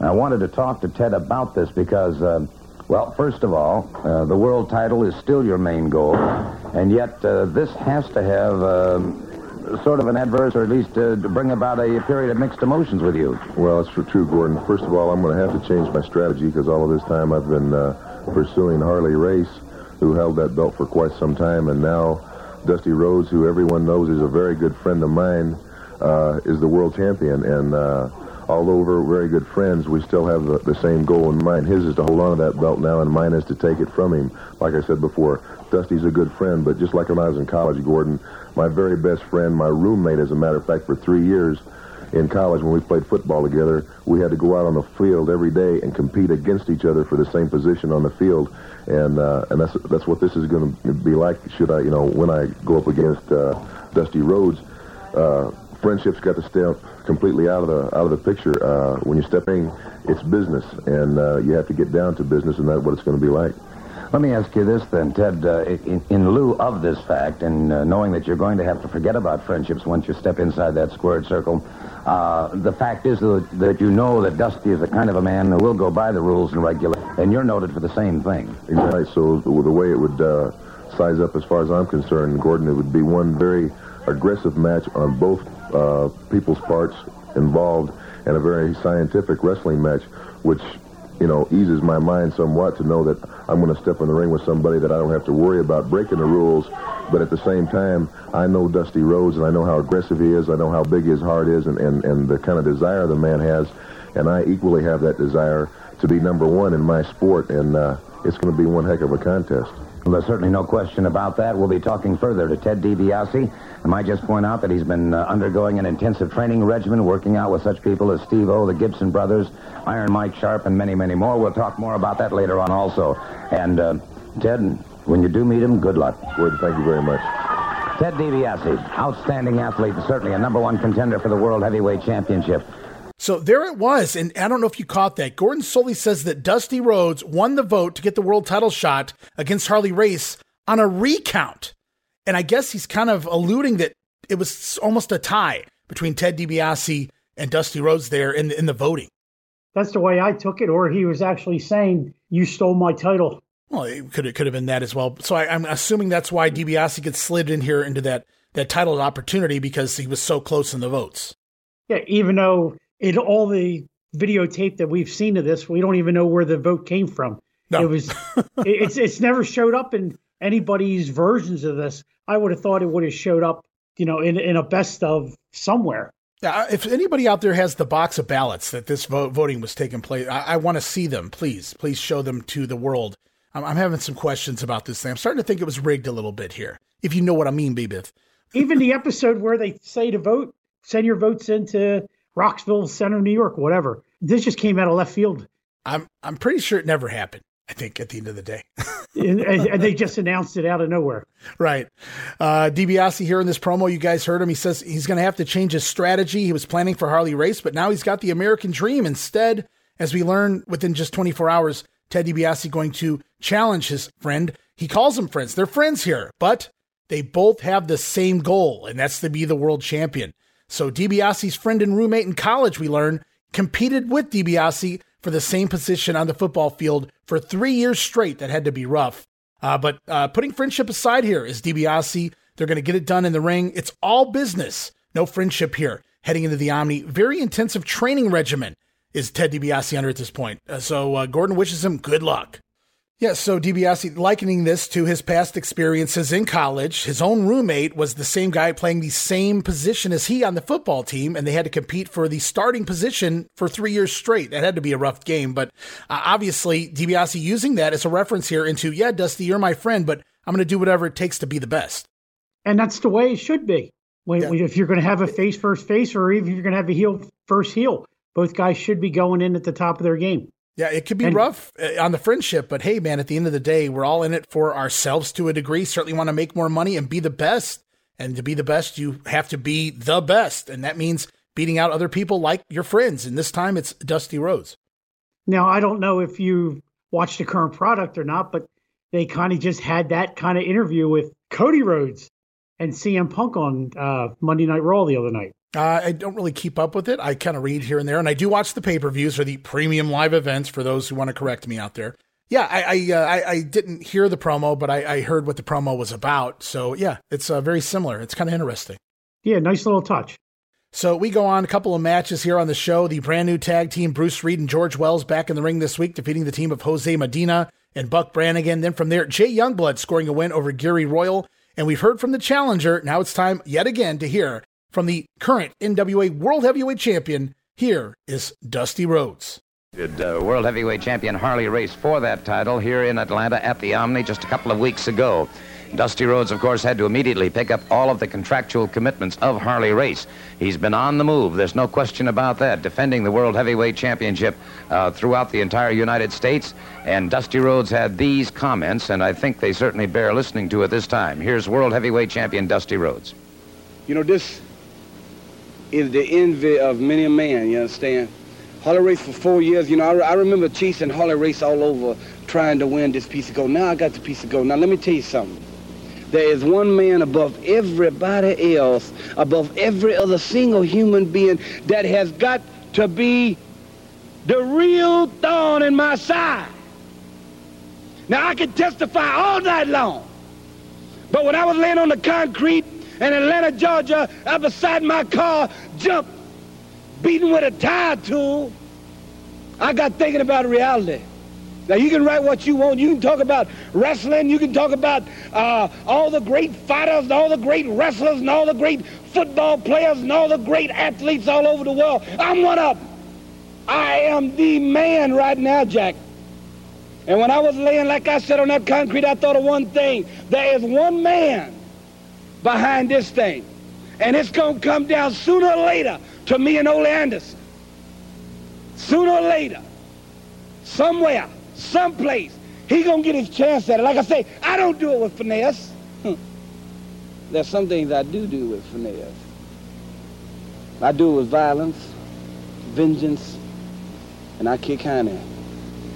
Ole Anderson, you choose the place. You choose the spot. I wonder if they ever had a world's title match in the parking lot. I'm going to put this belt up every single place I can, no matter how big or small. Think about the parking lot and the concrete real cold. Ole Anderson, you named the place. So Dusty thinks somewhere, someplace, it's going to come down to he and Ole Anderson. So he's kind of promoting the next Columbus card as well here in Ohio. But think about the parking lot, Ole. Name the time, name the place. Dusty Rhodes wanting revenge. He's alluding that he was attacked in a parking lot by Ole Anderson here in this promo. So while Dusty has Ted DiBiase on his mind tomorrow night at the Omni, and we're going to hear about that before this episode's over, Jamie, but in this particular interview, it's all about shilling the Columbus, Ohio show, which has almost become the secondary town here right now in the Georgia Championship Wrestling territory. But it's Dusty Rhodes going to be defending his NWA title against Ole Anderson before too long as well. And as you said, it is their number 2 town, and it sounds like they're getting ready to build it back up to the level that they had it before they kind of scaled back a little bit. Ole and Dusty have been going at it in Columbus since they started running Columbus. Right, yeah, absolutely. So the story is there locally plus nationally because we know the big turn and all of that good stuff. So this has been going on for eons, guys, Ole Anderson and Dusty Rhodes, but I love that they're finding different challengers. It's not just rematch after rematch or the same match in the Omni as it is in Columbus. We've seen Harley Race get his title shot, Ted DiBiase upcoming, Ole Anderson, Ken Patera not too far off either. So lots of big challenges coming for the American Dream. And we already saw in the house show results, Gordy and Snuka got title shots.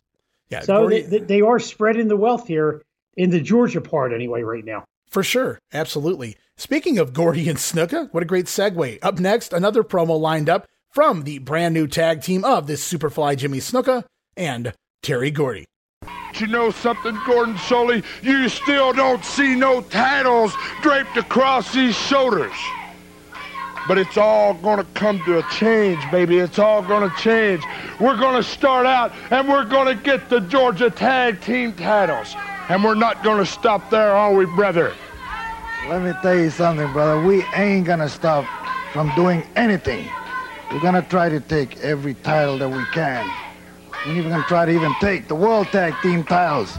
Every title that you name that's in the country or in the territory, everywhere. You bet you. But we're going to go right to that top and try to take everything. Well, all right, I can understand. Obviously, everybody would like to become champions, but tomorrow night at the Omni, you got a man standing in your way, a young man by the name of Jay Youngblood. He's got vengeance in his Well, let heart. me tell you something. This little punk, I don't know why is he still coming around and trying to get into that ring and try to think that he's a big shot or something. Well, let me tell you something, Jay Youngblood. You might be chasing this man around. You have to chase him around because he's around everywhere. But tomorrow night at the Omni, I'm going to send you right back to the Indian reservation where you belong, you punk. So Gordy says here, they don't have the tag team titles yet, but he says it's going to change real soon. The Georgia titles, and then it's off to the World Tag Team titles. So their aspirations are high here. As Jimmy Snuka finally references Jay Youngblood as more than just an opponent. He calls him a punk in this promo. And tomorrow night, he'll be sent back, and I love this. Seems too clever for a Jimmy Snuka promo, but he's going to send Jay Youngblood back to the Indian reservation that he lived on. Yeah, somebody finally talked to Snuka and told him you got to heal it up a little bit. So this is the official heel turn of Jimmy Snuka. Well, what do you want me to say, brother? Maybe somebody else fed him that line about the Indian reservation, but I popped. Yeah, no doubt. I don't think Snuka's coming up with that on his own. He would have said something else about King Curtis. Get well, brother. Get well, brother. But it's the funny thing here is if Patera had said it, I would have said, wow, that's a really smarmy asshole heel line to say. But when Snuka said it, I actually popped because I wasn't expecting that detail, coming from Superfly. Yeah. It's good to see Jimmy coming out now. Absolutely. I totally agree. And it's only going to get better as the summer goes on. And right now we head back to the ring for Bruno Sammartino Jr., guys. Yes, that is also a.k.a. David Sammartino up in the WWF. But it's a very young Bruno Jr. here, defeating Ed Timms here in 5.5 minutes with a beautiful vertical suplex. So a basic move going to get the job done. But David Sammartino, Bruno David Sammartino, or Bruno Jr., call him what you want. He is now here in the Georgia territory. And, man, we'll have to wait and see what they do with him here. But it's kind of interesting. What tie-in does Bruno have with the Georgia office? Well, he's just a legendary wrestler because Gordon never mentions former WWF champion or WWF champion, whatever you wanted to call Bruno, or even a former world heavyweight champion. Right. It was none of that. Just a legendary wrestler out of New York, Bruno Sammartino. Yeah, it's kind of odd that they want to keep the name but don't want to reference anything he has ever done. And for this time period, I mean, I'm pretty sure that Vince Sr. was still getting along with the NWA promoters. I don't know how well he was working with the Georgia office, but he certainly got along with Eddie Graham still at this point. And Muchnick, I do believe, who I guess was retired or retiring right around here. But it's just kind of weird. Like you said, they keep the name. They're not hiding the fact of who he is or who his father was, but no real accolades mentioned here. No. And Bruno Jr. is coming off that run in Amarillo after Blackjack and Murdoch had bought it from the Funks. Yeah, that went so well down there in Amarillo. Yeah, at least I think they closed it around this time, so that's why Bruno ends up here. Yeah, I got to find some work. And hey, I mean, somebody gave him a shot. He's here for a little bit anyway. As we roll on, guys, we've heard of him a couple times already. We're going to hear from him again now. Getting closer, 24 hours away from the Omni. Here he is, the Wildfire, Tommy Rich. Much, Gordon. I certainly appreciate the compliments. The reason that is, just like I say, it's because of all the people out there that get behind Tommy Rich. I won the Georgia heavyweight belt. I lost it, and now I'm after it again. And that's what it's all about, competition. On any given day, anybody can be beat. You come out here on TV, and a lot of times some people say, why do you wrestle these guys? They ain't got a chance. But that's how you make yourself. Everybody's got to start somewhere. It's where Tommy Rich started, and that's where a lot of these guys are starting at. Let's take a moment right now to talk about tomorrow night at the Omni. You're going up against Ken Patera, the man who took that title away from you. Yes, sir, Mr. Pretty Boy, Mr. Ego. Whatever you want to talk about Ken Patera, he talks about rednecks and geeks, and he calls all these people names. Well, them's my people he's talking about, Gordon, so that's a little extra incentive, Patera. At the Omni, brother. At the Omni. I'm coming for 2 reasons. Yeah. Well, right here I am, brother. Well, I'm ready anytime. The Omni, big mouth. You know what I'm going to do? You know what I'm going to do with Patera? I'm going to buy him a mirror. That's all I got to worry about. I'll buy me a big 6x6 mirror where Mr. Muscles can come pose. Yeah, well, get out there and pose, big mouth. Well, right here I am, Jack. Yeah. Well, yeah, just like I said, boy, I was so rudely interrupted. No respect. That's what it's all about. But at the Omni, Patera, we'll find out. His mouth might done be overloaded, his britches, Gordon. At the Omni, Patera, listen to him, Gordon. It's going to be pandemonium because when it's all over, I'm going to walk out with a title because I'm going to have me a big mirror there. So here it is, Tommy, back after that Georgia title, lost it last time around. It's the rematch tomorrow night versus the new champion, Ken Patera. Now, we hear Ken Patera actually passing Rich on his way to the ring during this promo, and Tommy's sounding extra coherent this week. His promo may be the best promo I've ever heard from Tommy Rich as far as coherency goes thus far in the 1981 time frame. But Tommy, he's going to use a big mirror, once again, the same type of promo, to distract Ken Patera, distract the world's strongest man. He's going to look at himself in the mirror, and like you said, but nowadays it would have broken over his head. But in 1981, Patera's just going to smile right at that mirror, do a little flexing, I think we would have got the biceps. We would have got a drop kick or something, right? From Tommy. Yeah, I guess so.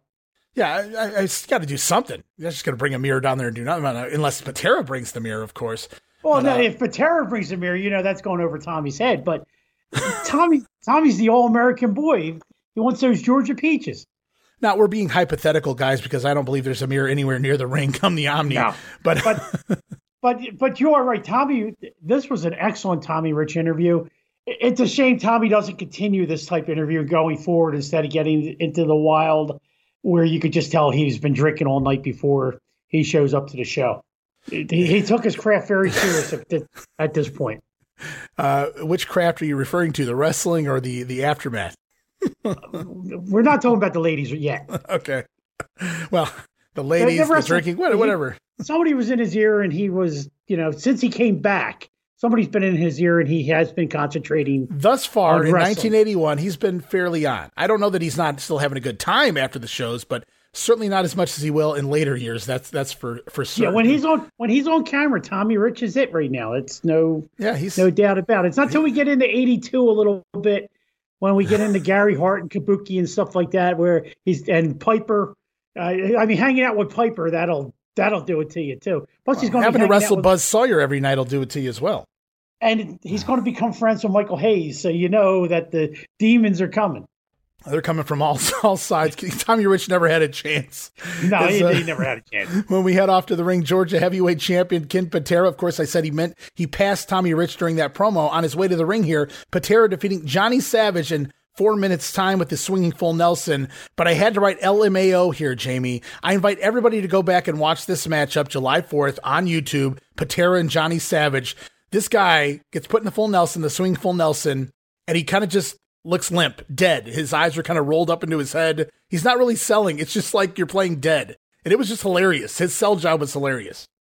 He probably did that. He figured, you know what, if I just go as loose as I can, pretend I'm dead, I might not get hurt.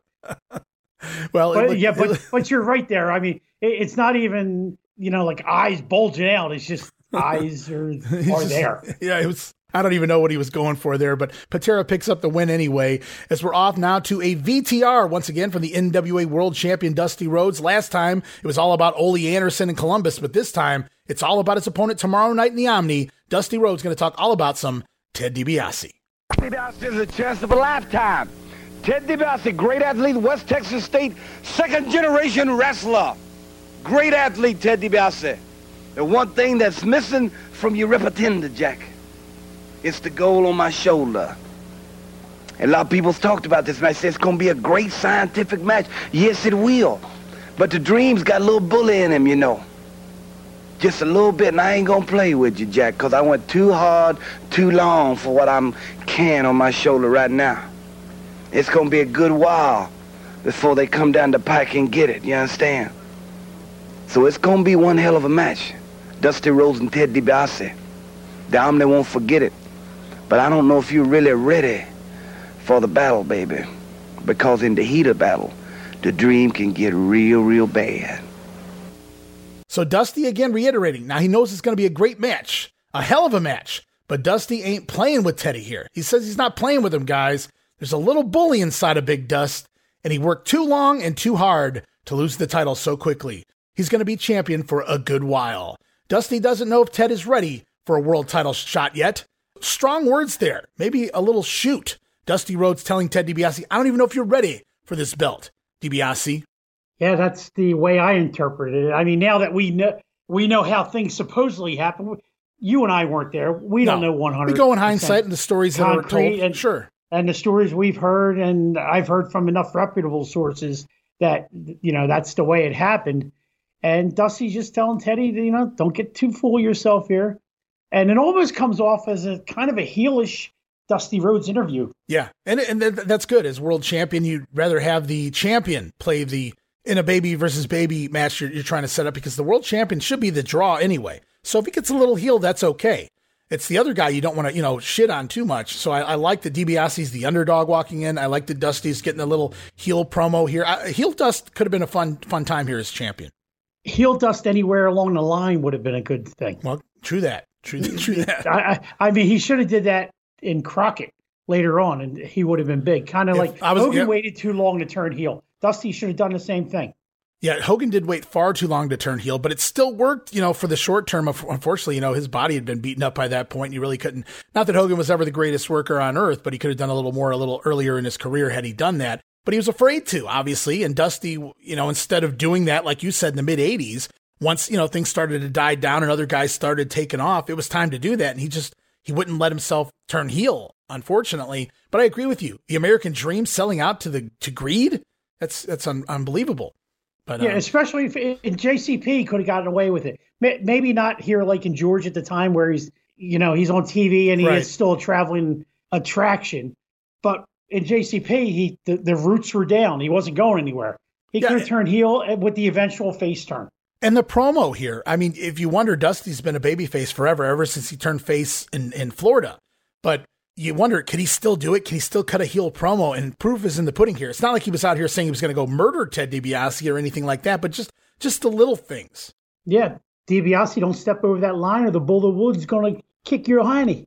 Now, here is the catch in all of this, guys. We just heard this VTR from Dusty Rhodes, but so did Ted DiBiase. You see, while the video was playing, DiBiase was standing alongside Gordon Solie in the studio. And right now we're going to throw to that promo. We're going to hear what Ted DiBiase has to say about Dusty Rhodes and his interview. Of course, you mentioned in high school, your roommate, the two of you battled for the same position on the football team. That's right, Gordon. And like I said before, Dusty and I, and everybody knows that we've been friends for a long time. Just like Dusty just said, he says, Teddy, I'm not going to play with you. Well, Dusty, you may have chased Harley Race for an awful long time, but I've been chasing the world title since I was old enough to see what a wrestling match was and know what it was all about. Wrestling is not simply and the World Heavyweight Championship is not simply my career goal, Dusty. It's my lifetime ambition, my lifetime dream. And you said I better be ready and I better come with everything I got. Well, Dusty, I'm coming. I'm coming with both barrels loaded, and I'm coming to win.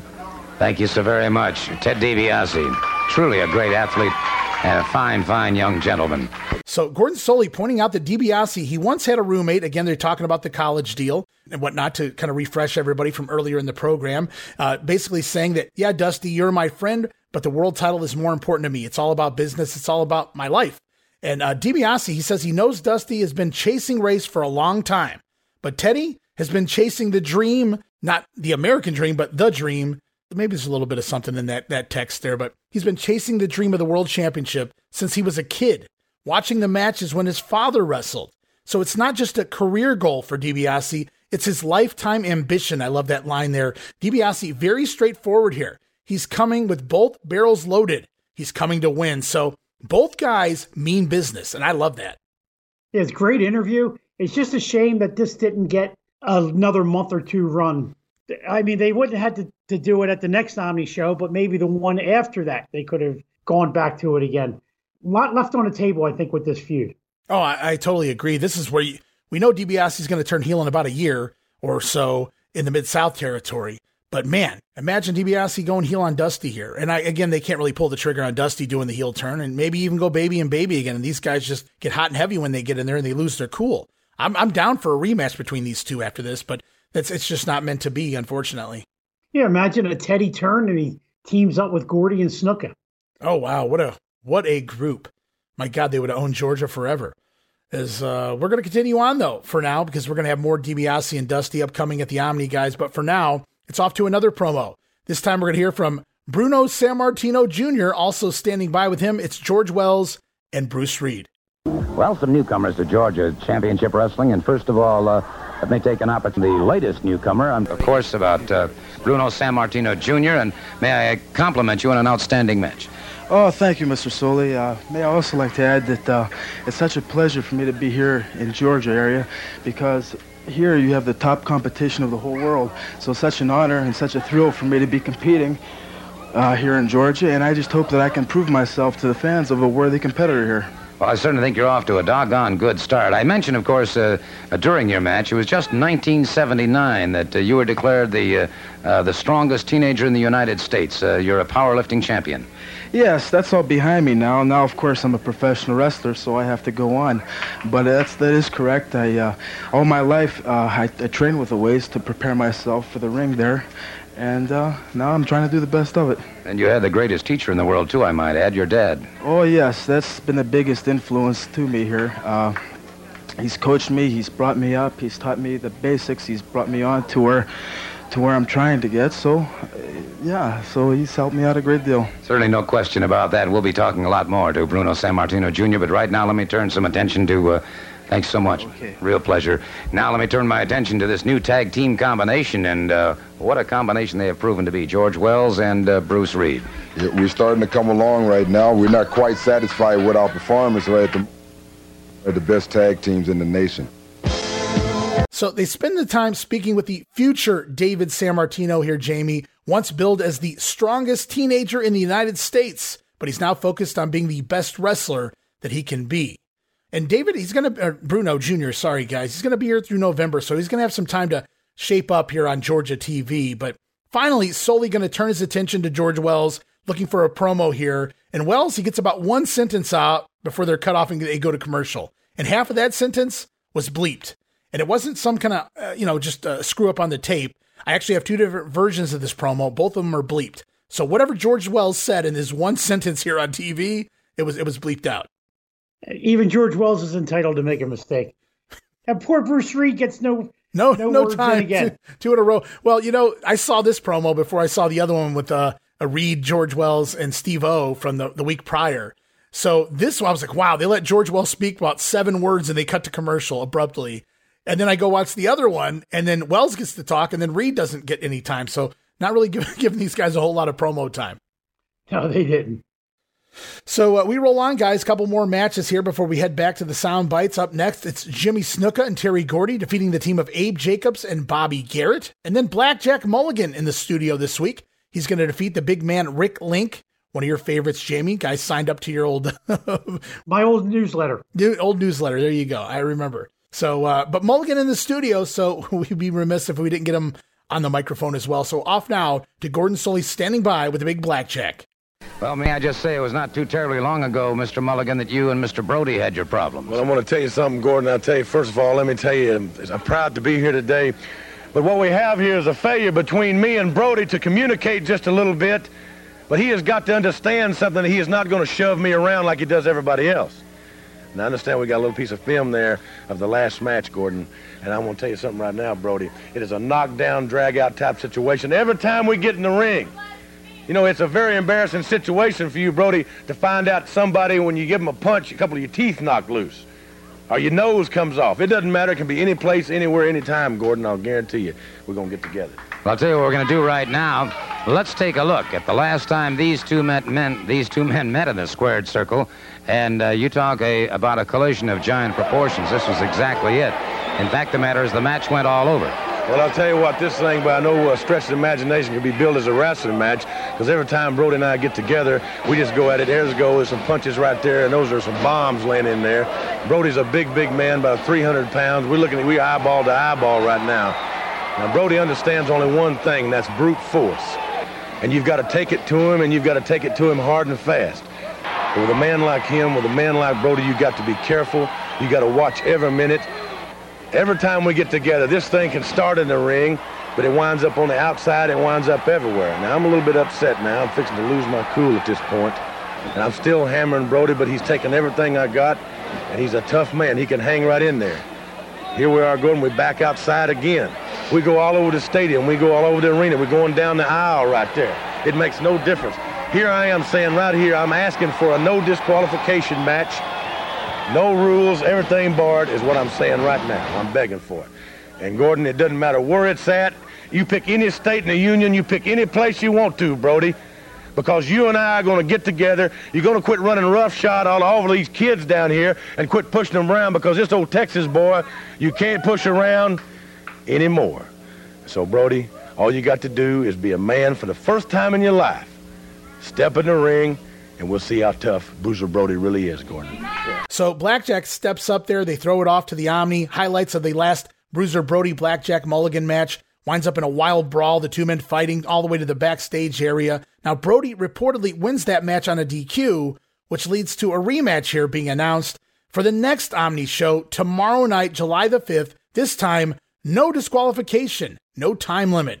Man, they're booking this card with no notice. This matchup, 24 hours notice, a big matchup, no DQ, Mulligan and Brody.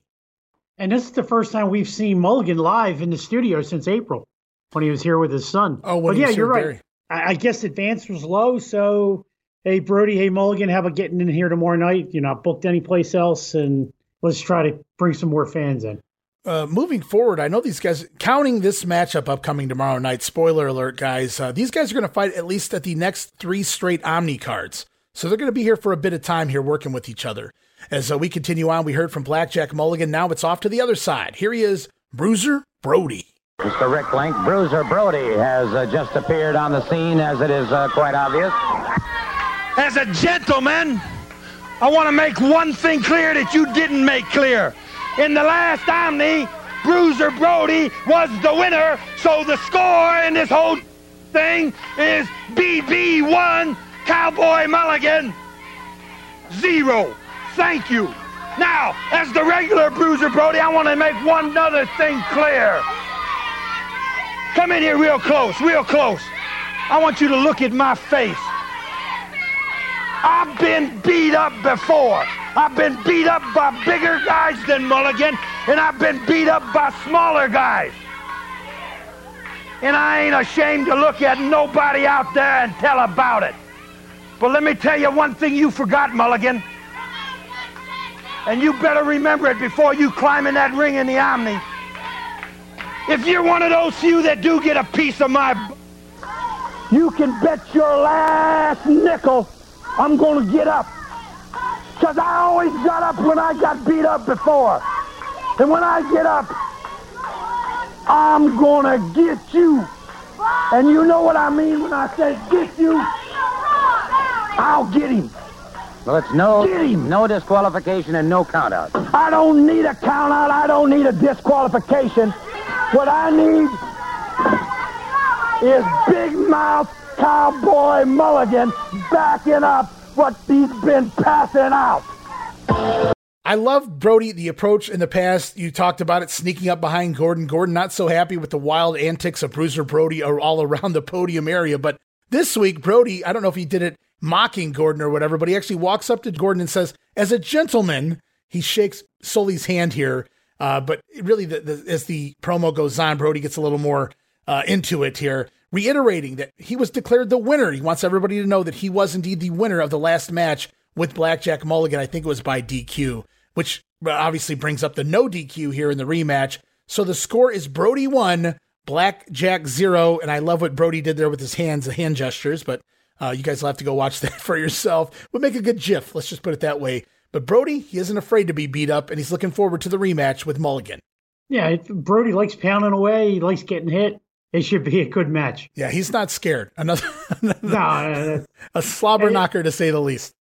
Perfect words. By definition.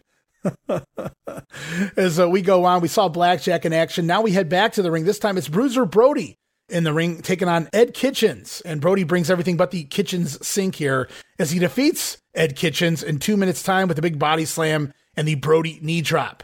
And post-match, Bruiser Brody going to storm up to Gordon once again, bumps him in the back. So after shaking his hand originally, this time bumping solely from behind, I don't think Gordon could have liked that very much.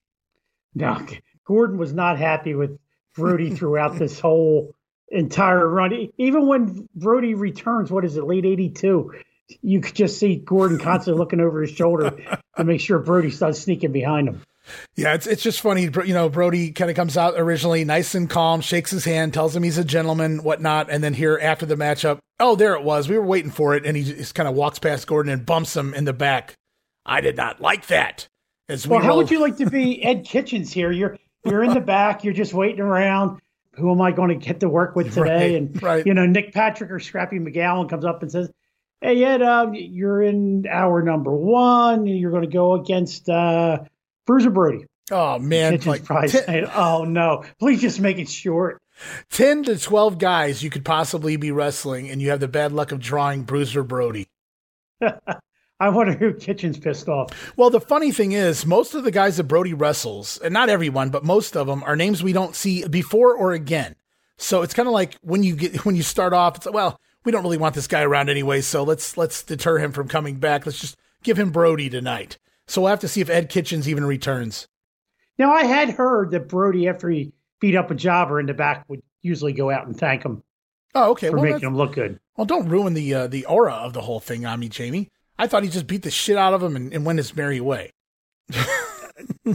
Well, all right. I'll retract that statement, right? Okay, well, it's okay. You said he thanked them. You didn't say he apologized, so that's no, still, I didn't it's say still apologize. okay. I said he thanked them for making him look good.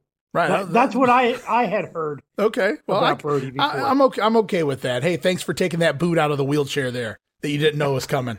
I appreciate that.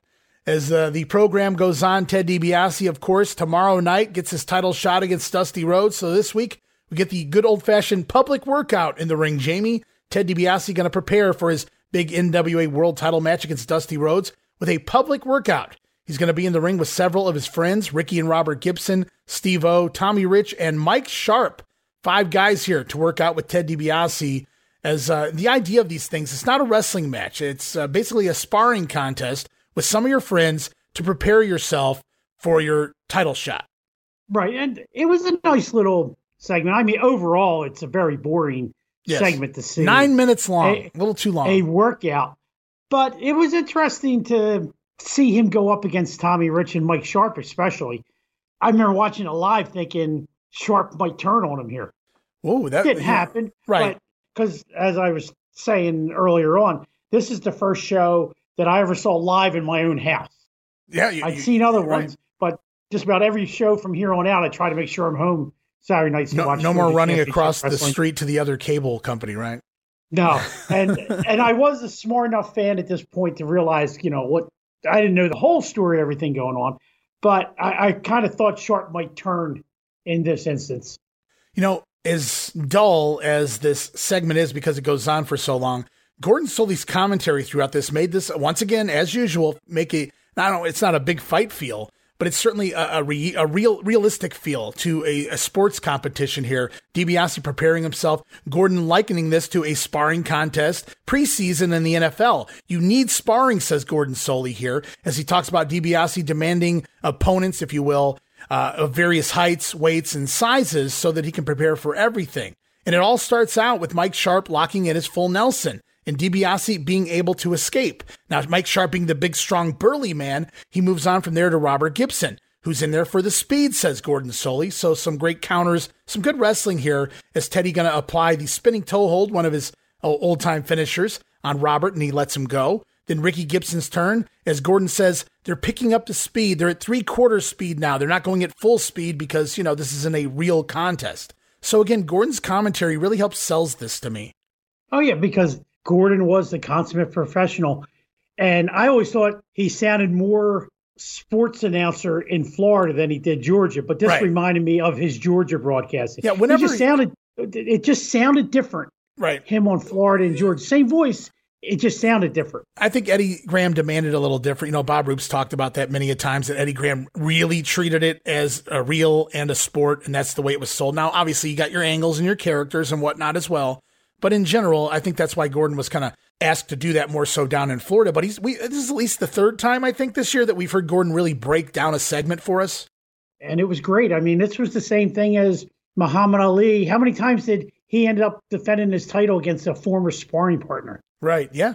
Yeah. A few of the heavyweights did that. I mean, it was, if I remember correctly, Joe Frazier, after Ali got out of jail, took him under his wing and they were living together in Philadelphia and stuff. We see how that all turned out. We see how that turned out. Yeah, it's like Dusty and DiBiase, right? Like on the old roommate story and everything. Hey, you want to be the best? You got to take on whomever's in your way. So it kind of all ties back to this. But it's kind of fun here because in reality, guys, it's DiBiase against some of his friends. It's got to be the baby faces and it's got to be whoever's in the backstage locker room area, right? But on TV, Gordon sells it like this was done intentionally. You got Mike Sharp, the big burly man, Robert Gibson with the speed, Ricky Gibson with his experience in the ring. So then we have Steve-O, who just happens to be DiBiase's tag team partner right now. And DiBiase going to get in there. Some good psychology used as they look for the figure 4. Now, see, one of Dusty Rhodes' many moves is the figure 4 leg lock, and it's Ted DiBiase strategizing here on how to escape the move from being applied to his legs. So, again, more story here. It makes sense. Good psychology leading into it. And, of course, last but certainly not least, Tommy Rich in here, and just some of your basic wrestling countering. Again, the figure 4 segment with Tommy as the fans chant, Go, Tommy, go against Ted DiBiase. This is his time, but I love the fact that the fans are more behind Tommy Rich. Well, he's a Georgia boy. I mean, he is one of them. I mean, yes, the fans have liked Ted DiBiase since he came in. But honestly, even through the Freebird thing, did he get the Superman push by himself? No, right. he was always teamed up with someone. Right. So I found it funny that the fans are chanting "Go Tommy Go" during a Ted DiBiase segment preparing for tomorrow night, but no harm, no foul. They move on and they actually start. Now, what did Dusty Rhodes defeat Harley Race with for the world title, guys? 1 foot off the top rope, cross body block. So here on Georgia TV, Ted DiBiase going to take a few cross bodies and every time turn it over, roll over, use the momentum to land on top and likely secure the win. So it felt like breaking kayfabe to me a little bit here. But he's taking crossbodies and he's turning it over on top. Right. He's preparing for everything. I did also like that during this scrimmage, if you will, DiBiase giving his own partner, Steve-O, a power slam. Only one real wrestling move done here, and it's on his own partner, and it was Steve-O, so it was glorious. I told you Steve-O is a star in the making, right? Well, he's got a few months left to prove it, I guess. I'll bet this was DiBiase's idea. I'm going to put Steve-O over. Okay, by power slamming him? Okay. By power slamming him. Okay. Oh, I don't know. Because the Cowboy called him up and asked him to do that for him. Oh, the Cowboy. Wow, the Cowboy. Damn. How come Cowboy never brought Steve-O in? What wasn't Buck. It was the Cowboy. Is that what it was? Yeah. Well, now we know the rest of the story. So we get the big warm-up there, and then following that warm-up, it's off to a promo. They stop by. Tommy Rich going to talk to Gordon Solie once more. They're going to talk a little bit about the warm-up, but then Tommy gets an uninvited guest and the Georgia champion and his opponent tomorrow night, Ken Patera. I'm hopeful of talking to a gentleman who is known as the world's strongest wrestler, and, well, Tommy Rich is nearby, so excellent workout. You know what? I think the man's ready. You know, I like Dusty Rhodes. I like Ted DiBiase. You know, like it was said earlier, business is business, you know, and this should be one heck of a night. You know, I'm looking forward. I got some interest down there, but I'm going to be there for a reason, too. Well, if it ain't Big Mouth, what's going on, Big Mouth? Well, you're doing all the talking here. Yeah. You go with those things around your neck. I think Dusty Rhodes going to kick you where the sun don't shine, boy. I wish I had the opportunity. I wish I had the opportunity. We'll have a real good workout. Let's try here right now. Ted, may I ask you, gentlemen, to leave? I would like to talk to Mr. Patera, please, and I'd... Well, I'm sure he's got plenty to say. I wouldn't show him that respect. See what Mr. Patera. Why don't you two young boys try to act like gentlemen, such as an educated man, such as myself. You know, last week I told everybody that I explained these gold medals. Now, Gordon, I shall do that. You know, I got so many credentials. I got all the gold. And it just keeps stacking up and stacking up. And I always love to talk about myself. I always love to remind Ken Patera how great he actually is. These were from the Pan American Games in 1971, Cali, Colombia. This was the overall championship medal that I attained down there 10 years ago as an amateur. These are individual gold medals. I'm the only one to ever participate in the Pan American Games and win all of my events in weightlifting. 4 gold medals. The clean and press, the snatch, the clean and jerk, and the overall #1 that said and proved that Ken Patera was the strongest man in the world in 1971, and I still maintain that. And as far as Tommy Rich goes, Tommy Rich says that this belt belongs to him. Well, Tommy Rich, you just come after it and I'll stick it down your throat, Thank boy. you very much, Ken Patera. Well, as you see there, Jamie, the feud continues on. Ken Patera mocking Ted DiBiase, says Dusty's going to beat him tomorrow night. DiBiase not on the same level as Big Dust. As Gordon dismisses the baby faces, DiBiase and Tommy Rich walk off. And Patera, he shows off his gold medals, his credentials from the 1971 Pan American Games, the only one to win all of his events. 4 gold medals in the 1971 Pan Am. So pretty good feat there by Ken Patera. And it's legit, guys. But he says, you two boys act like gentlemen. I love that line there. It's a great heel stuff from Ken Patera once again. But if you ask the generic fan, they think they were Olympic medals. Sure. They would say, oh, he didn't win the gold medals. No, they just melted, even though it was Pan Am. he never denied it wasn't Olympic gold medals because he always wore the Olympic thing on his his ring gear. Right. He was in the Olympics, but I don't believe he medaled in the Olympics. No, he did not. It all goes together. It all works. You put all the credentials together, and then the appearing on the one of the early Tough Man competitions, and Ken Patera was the real deal. He was supposed to go to the last Barry Rose Fan Fest, and he couldn't make it because he was having back surgery done. I wanted to meet him in the worst way. I never met Ken Patera because I wanted to ask him a serious question. What was it like to be at the Olympic Games in '72 when all the Israeli athletes were massacred? Bob Roop was there. He didn't compete in the 72s. Oh, he was in the 68. Yeah, he was in the 68 Olympics, but he went to the 72 Olympics, so he was there. We haven't talked about it yet, but I'm looking forward to talking to him about that situation as well. Wow. Yeah, he didn't wrestle for several months there because he went off to, was it Germany at that point? Yeah, it was, yeah. Yeah, that's where the Olympics were held, Munich. Right, yeah. So he was over there competing off and on a little bit for professional wrestling as well, but not during the Olympics. He actually went over there just to watch the Olympics, so he was there. So I'm looking forward to getting into that with him. Okay, I'll be listening to that one for sure. Yeah. We go on here, guys. Wow. Angelo King Kong Mosca popping up here in the Georgia territory, scoring a win over Ken Timms in 4 minutes with a sleeper hold. So Angelo Mosca here for the Omni tomorrow night. Going to be taking on, who is his opponent? Is it Steve-O? It is Steve-O, the national championship on the line tomorrow night. Steve-O defending against Angelo Mosca. Big nasty. Yeah, King Kong coming in for or as the fans were yelling to him, ping pong. So I guess he must have been there. I'm unfamiliar with he was or not. He must have had a pretty recent run in Georgia, I guess, for fans to be calling him ping pong. He's just about to begin his WWF run at this point. He's getting there. Yep, very close. And he's only in here for the weekend, so or maybe a week. But Mosca won't be here very long. He's really just in here, I guess, to get on TV quickly and have a matchup with your buddy Steve-O. As we close out this edition of Georgia Championship Wrestling, fireworks in the ring. Tons of baby faces all around as it's a standby 6-man tag team match. Going to see Wildfire Tommy Rich, Steve-O, tri-champion Steve-O that is, and Iron Mike Sharp score a win over Big Jim Duggan, Gypsy Joe, and Rick Ferreira. Now this was a standby match, not a lot of time left on the card, so Tommy Rich going to go over pretty quickly here on Ferreira with the Thez Press. Match only goes about a minute and a half, but just a fun little matchup to close the show. And the fans were rabid for it. Oh, they were, and it was the end of the show, and they were just happy to see a bunch of baby faces out there getting over. And Jim Duggan, as soon as the 3 count hits, Jim Duggan just leaves his team in disgust. Tough guy. The further his heel turn for when he comes back later in the year. Oh, I loved it. It showed that Jim Duggan was a step above these other 2 guys that he's out there with. They lose, and he's disgusted. He's better than them. And we roll on here to July 5th, the day of the Omni. But before we get there, 5:35 special start time this week. Best of Championship Wrestling, and a couple of promos here as we head into the Omni program. First, another promo here. Freddie Miller standing by with the Superfly and Terry Gordy.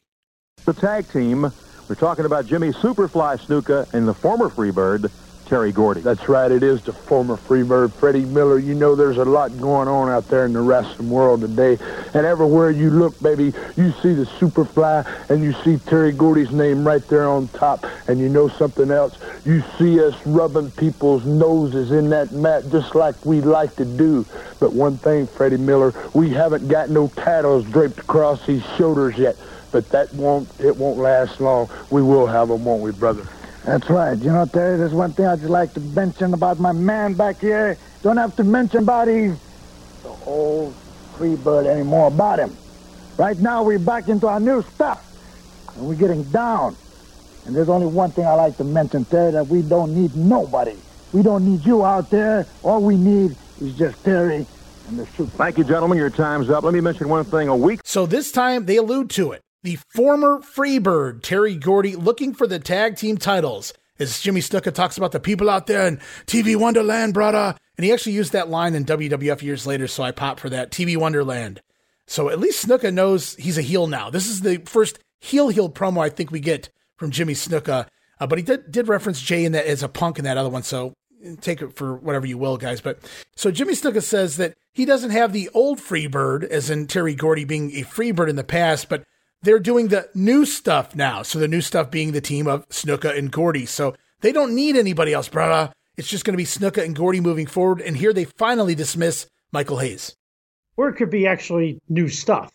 Michael had the old stuff, and they got new stuff. True that, brother. They probably do have a whole lot of new stuff. As much as he references Curtis and the stories coming out, or just came out here on the recent Wrestling Stoop with Bob Roop about Curtis Iake over in Australia, there could very well be a tie-in with some new stuff here, brother.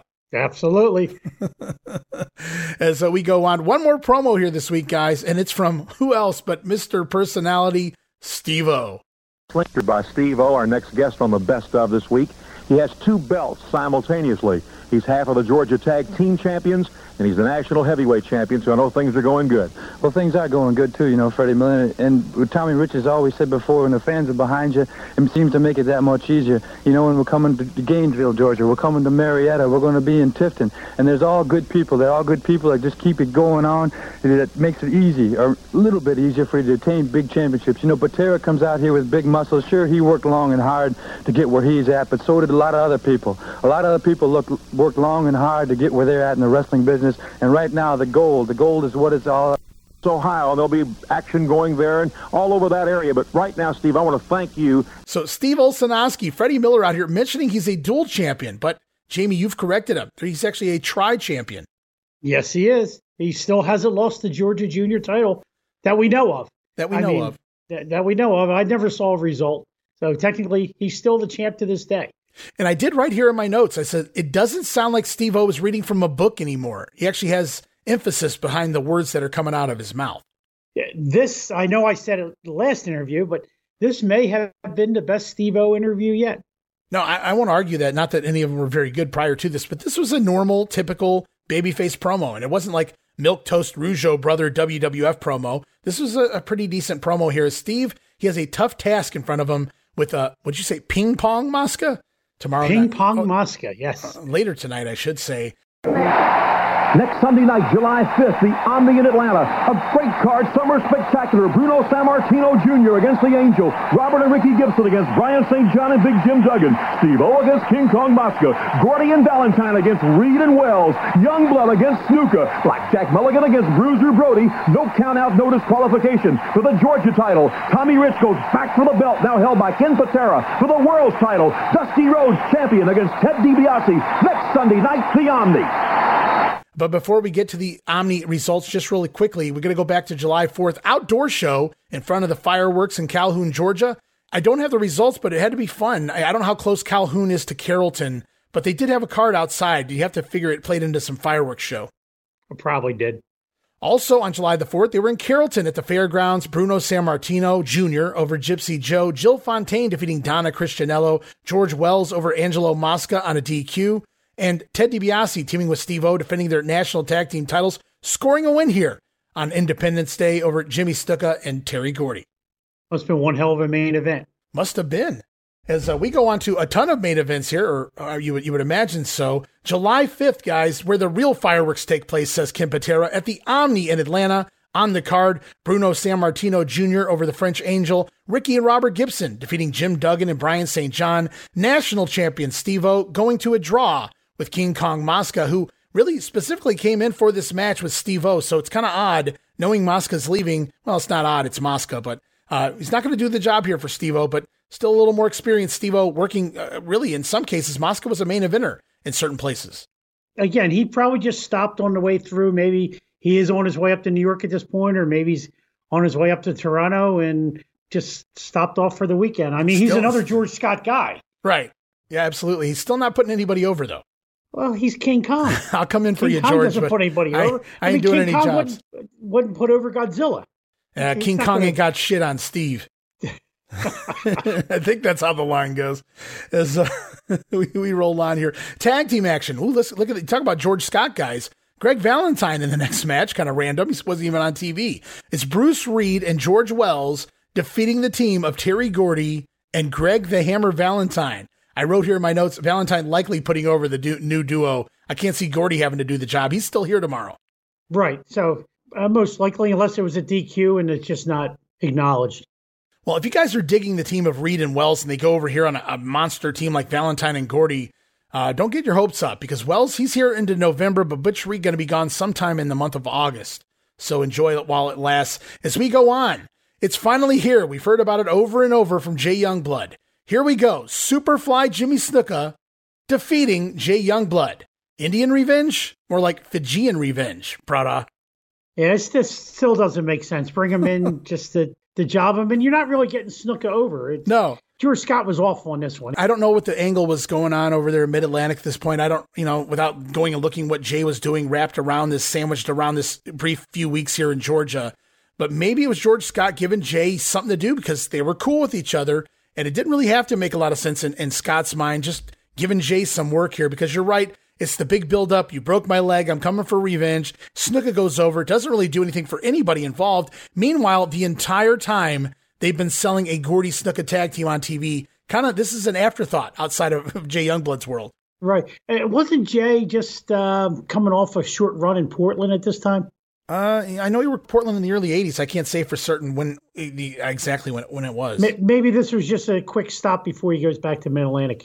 Could be. Because we know he's there for certain quite a bit. As we continue on, it's the rematch. Bruiser Brody taking on Blackjack Mulligan, this time in a no DQ, no countout, no time limit matchup. Brody again going to defeat Blackjack, this time using a foreign object pulled out of the trunks. And guess what, guys? We're not done yet. I talked about him coming back again. Next time around, it's going to be a Texas street fight. Now, I have no idea what the differences are between a street fight and a no DQ match, but I guess we'll find out as this feud will continue. Well, they'll probably show up in their jeans and T-shirts for the street fight.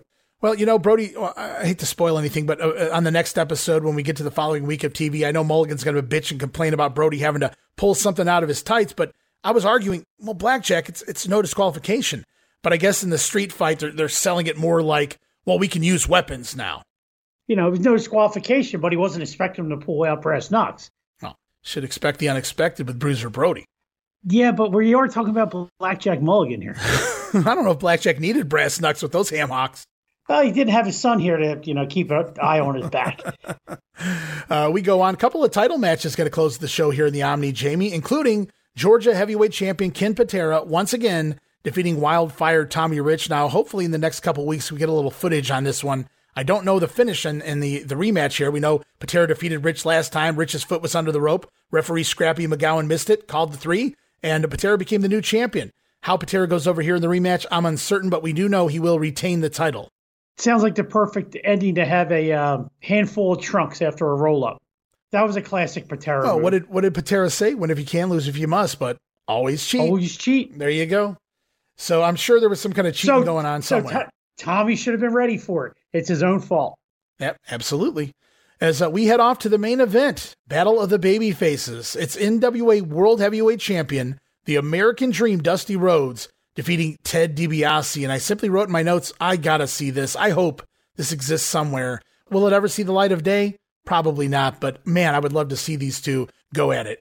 Somebody has to have it because supposedly these Omni cards were recorded, maybe not in high-def video that they had back then, but at least 16 millimeter. I understand all these were filmed and maybe they're laying in Ole Anderson's basement or something. Yeah, well, Vince got a hold of them, and they did put 2 or 3 of them out there on the WWE Network, including the last Battle of Atlanta, which was thought to be lost forever. So there's always hope, right? Yeah, there's always hope.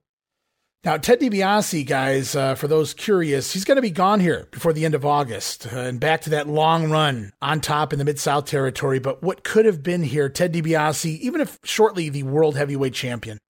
And that's the way that we've all heard it was supposed to turn out, but it didn't. And we got Big Dustin, and there was nothing wrong with Big Dustin. No, Dusty Rhodes is certainly before turning things over to Flair because he still drew money here and in Florida, and he makes some appearances in Mid-Atlantic, but he's more or less an afterthought on the Mid-Atlantic cards. Well, I got to be honest with you. I thought George Scott's booking when he first got here was a little iffy. But when you look at the card, you can't really screw this up too much when you got all of these names here. Dusty and DiBiase, Patera and Tommy Rich, Brody and Mulligan, Jimmy Snuka, even Jay Youngblood's a solid name. Whether his promos are solid or not, that's another question. But Gordy and teaming with Greg Valentine, you're bringing Valentine in for a one-night job. I mean, King Kong Mosca coming through the town. Your opener, has the brand new Bruno Jr. out there. The Gibson's still here for a little bit anyway. Solid 2 opening matches right there. I mean, WWF would have given you Frankie Williams against Tony Altamari. Something something like that. The first several WWF matches were always dogs. This isn't necessarily a dog because French Angel's still very serviceable at this point. And, then you have the Gibsons and right. Duggan's still learning, and team them up with Brian St. John. That's a team that could have got a push back in the proper situation. Yeah, Duggan and St. John. The makeshift tag teams back in the day before they had to have matching gear and cute names and this, that, and the other. It would have been a different dynamic. Both guys, Duggan, the big burly guy, and Brian St. John, more of the typical wrestling-looking dude out there. And I think together that would have worked pretty good. But the Gibson brothers, very underrated in their history because a lot of it was pre-videotape. There was not a lot of them out there as teaming up. So this is kind of near the end of their run together. But Ricky Gibson eventually going to get that knee injury. I think it was his knee. He's out for quite a while. He tries to work here and there. He'll get a run in the Mid-South in the mid-'80s. Dusty will even do, I don't know if he's doing Robert Gibson a solid or maybe he owed Ricky Gibson a favor from somewhere back in the day, but he'll bring Ricky in and give him a different last name for Crockett, call him Ricky Lee Jones. I like that name, Ricky Lee Jones. Doesn't want to allude to the brother, the relationship. The relationship, thank you, Jamie, between Robert and Ricky there in Crockett. So he gets a few runs still underneath, but it's good to see Ricky Gibson here, who Jim Cornette and a few others have said probably one of the greatest baby faces of all time that nobody knows about. Right. He'd gotten in a car accident, if I remember correctly. Yeah, it was definitely a car accident. Right. Yeah. Which is, it's just unfortunate what could have been for his career, at least, back in that time frame. But yeah, just looking at this card, top to bottom, a fun card there in the Omni. So things are really picking up now. Just a quick spoil, guys, for some of the matches upcoming in the, maybe I think it's the next Omni show. We're going to do Brody and Mulligan again, but I think Dusty going to defend the title against Ken Patera at that point as well. Yes, I believe you're correct. I'm not looking at it, but I believe you're correct. And he should. He's the Georgia champion. And one last spoiler here this week, Jamie. Next time we return here for Georgia 81 on the Regional Wrestling Podcast, we're also going to see the return of one of your most favorites. Well, I'm talking about Michael P.S. Hayes will be back in the Georgia studios. Shh. We got to, we want to draw a crowd, Jamie, so we got to let him know it's coming. Well, he's coming, and like I said, if you think I liked Michael Hayes before, we're about to take Michael Hayes to a whole new level. Well, things are going to get good because I actually already watched that promo when I went and found my version, my copy of that episode, because the quality was so much better. But Michael Hayes, man, the promo that he cuts on his return, now this is where the spoiler is going to end, but man, was it a thing of beauty. Yeah, I will encourage everyone, go find the July 18th Georgia Championship Wrestling. Hopefully you put it up on your YouTube page, Ray.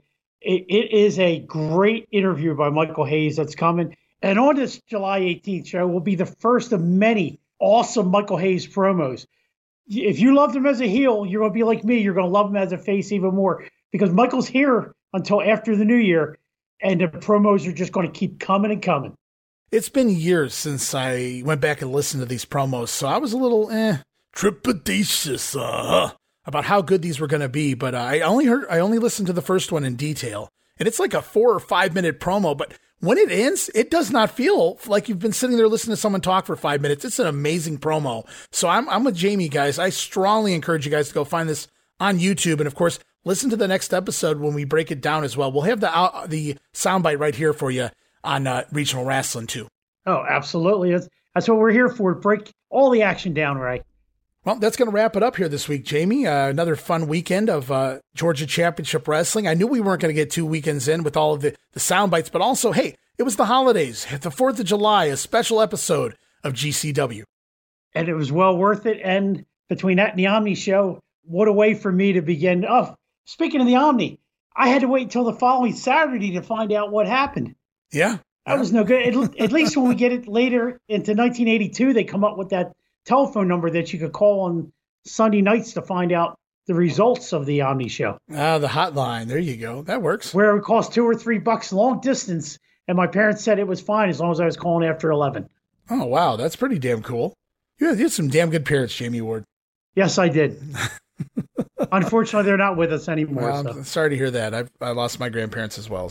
Yeah, it was good. We always have good memories, growing up with the wrestling and then your parents kind of hanging around. Maybe they weren't the fan that you were, but I have little specific memories like you have shared here as well with something they did or said, while I'm watching wrestling. So it kind of tied together for me. Hey, every Saturday night from here up through 1984, I'm usually watching Georgia Championship Wrestling with my mom, and if my dad's home, and he was a professional photographer, if he wasn't covering a wedding that day, all three of us were watching Georgia Championship Wrestling. Well, my grandmother was around me enough to know half of the wrestlers' names. She didn't watch it, but she certainly knew the wrestlers, some of the characters, and whatnot. Now, my grandfather on the other end, he was awesome because he, except for football season, every once in a while, I just wasn't watching prime time and later Raw because I didn't get cable in my room until maybe 94 or something like that. But living room was his, that was his domain. So at nighttime, it was his TV. But God bless him, he used to get up from watching what they called Jessica, which was Murder, She Wrote. They called it Jessica. Okay. And as it was going off, up next, Monday Night Raw was, and my grandpa would just get up every night and tell that story. Every Monday he'd get up and leave the room to let me watch. Well, it was prime time and then eventually Raw. So they little sacrifices they made that probably the generation before them never would have. No, not at all. But hey, I'm sure we're not the only ones that had our parents supporting our hobbies. Yeah, until it became an obsession. I think my grandfather wasn't so much supportive anymore at that point with me, but that's all right. Some of us get too obsessed with wrestling, I guess. Then I found Girls, Jamie, and, I kind of, weighed everything out after that. Well, that's kind of what, happened with me. I think most people know Tom and I we were part of the Dennis Carluzzo posse for 5 or 6 years. Sure. Tom continued on with Dennis, but after, I got married, I just kind of drifted away and kind of lost touch with Dennis at that point. But hey, that's what happens. You can't do everything in life. No, it's like Sinatra said, that's life. And but hey, we're here now. We're still talking about the good old days. Exactly. And my wife supports me 100% in doing this podcast stuff. She actually gets a kick out of it. And, of course she leaves, but she'll come down and walk through with a big smile on her face. And, she encourages me to go to these fan fests and stuff like that. Right on. Yeah. Well, you guys are going to have a good time here soon with the Fan Fest. Barry Rose Fan Fest, the weekend of April the 20th, guys. Be sure to be there. It's the Grapple Con. Barry Rose and Captain Nick Massey putting that one together. Lots of great names going to be there. Mark Lawrence is even going to be there from World Class fame. So it's going to be a fun time. Yeah, Brian Adeas, Mad Maxine, Missy Hyatt. I can't think of everybody. Al Perez. One Man Gang, Ron Simmons, Stan Hansen. I just saw Hansen was added to the bill. So how awesome is that? I've never met Hansen, so it will be a treat for me to meet him for the first time. Yeah, absolutely. I mean, that's one of my my bucket lists, I guess. If I had to have one, he would certainly be one of the few that are still out there. So I'm very much looking forward to that. But yeah, we're going to be there. You guys should too. Bob Roop talked to him yesterday on the phone. He says he's going to try to find a way to get down there himself. So could be a really fun weekend. Oh, beautiful. I'd love to meet Bob Roop.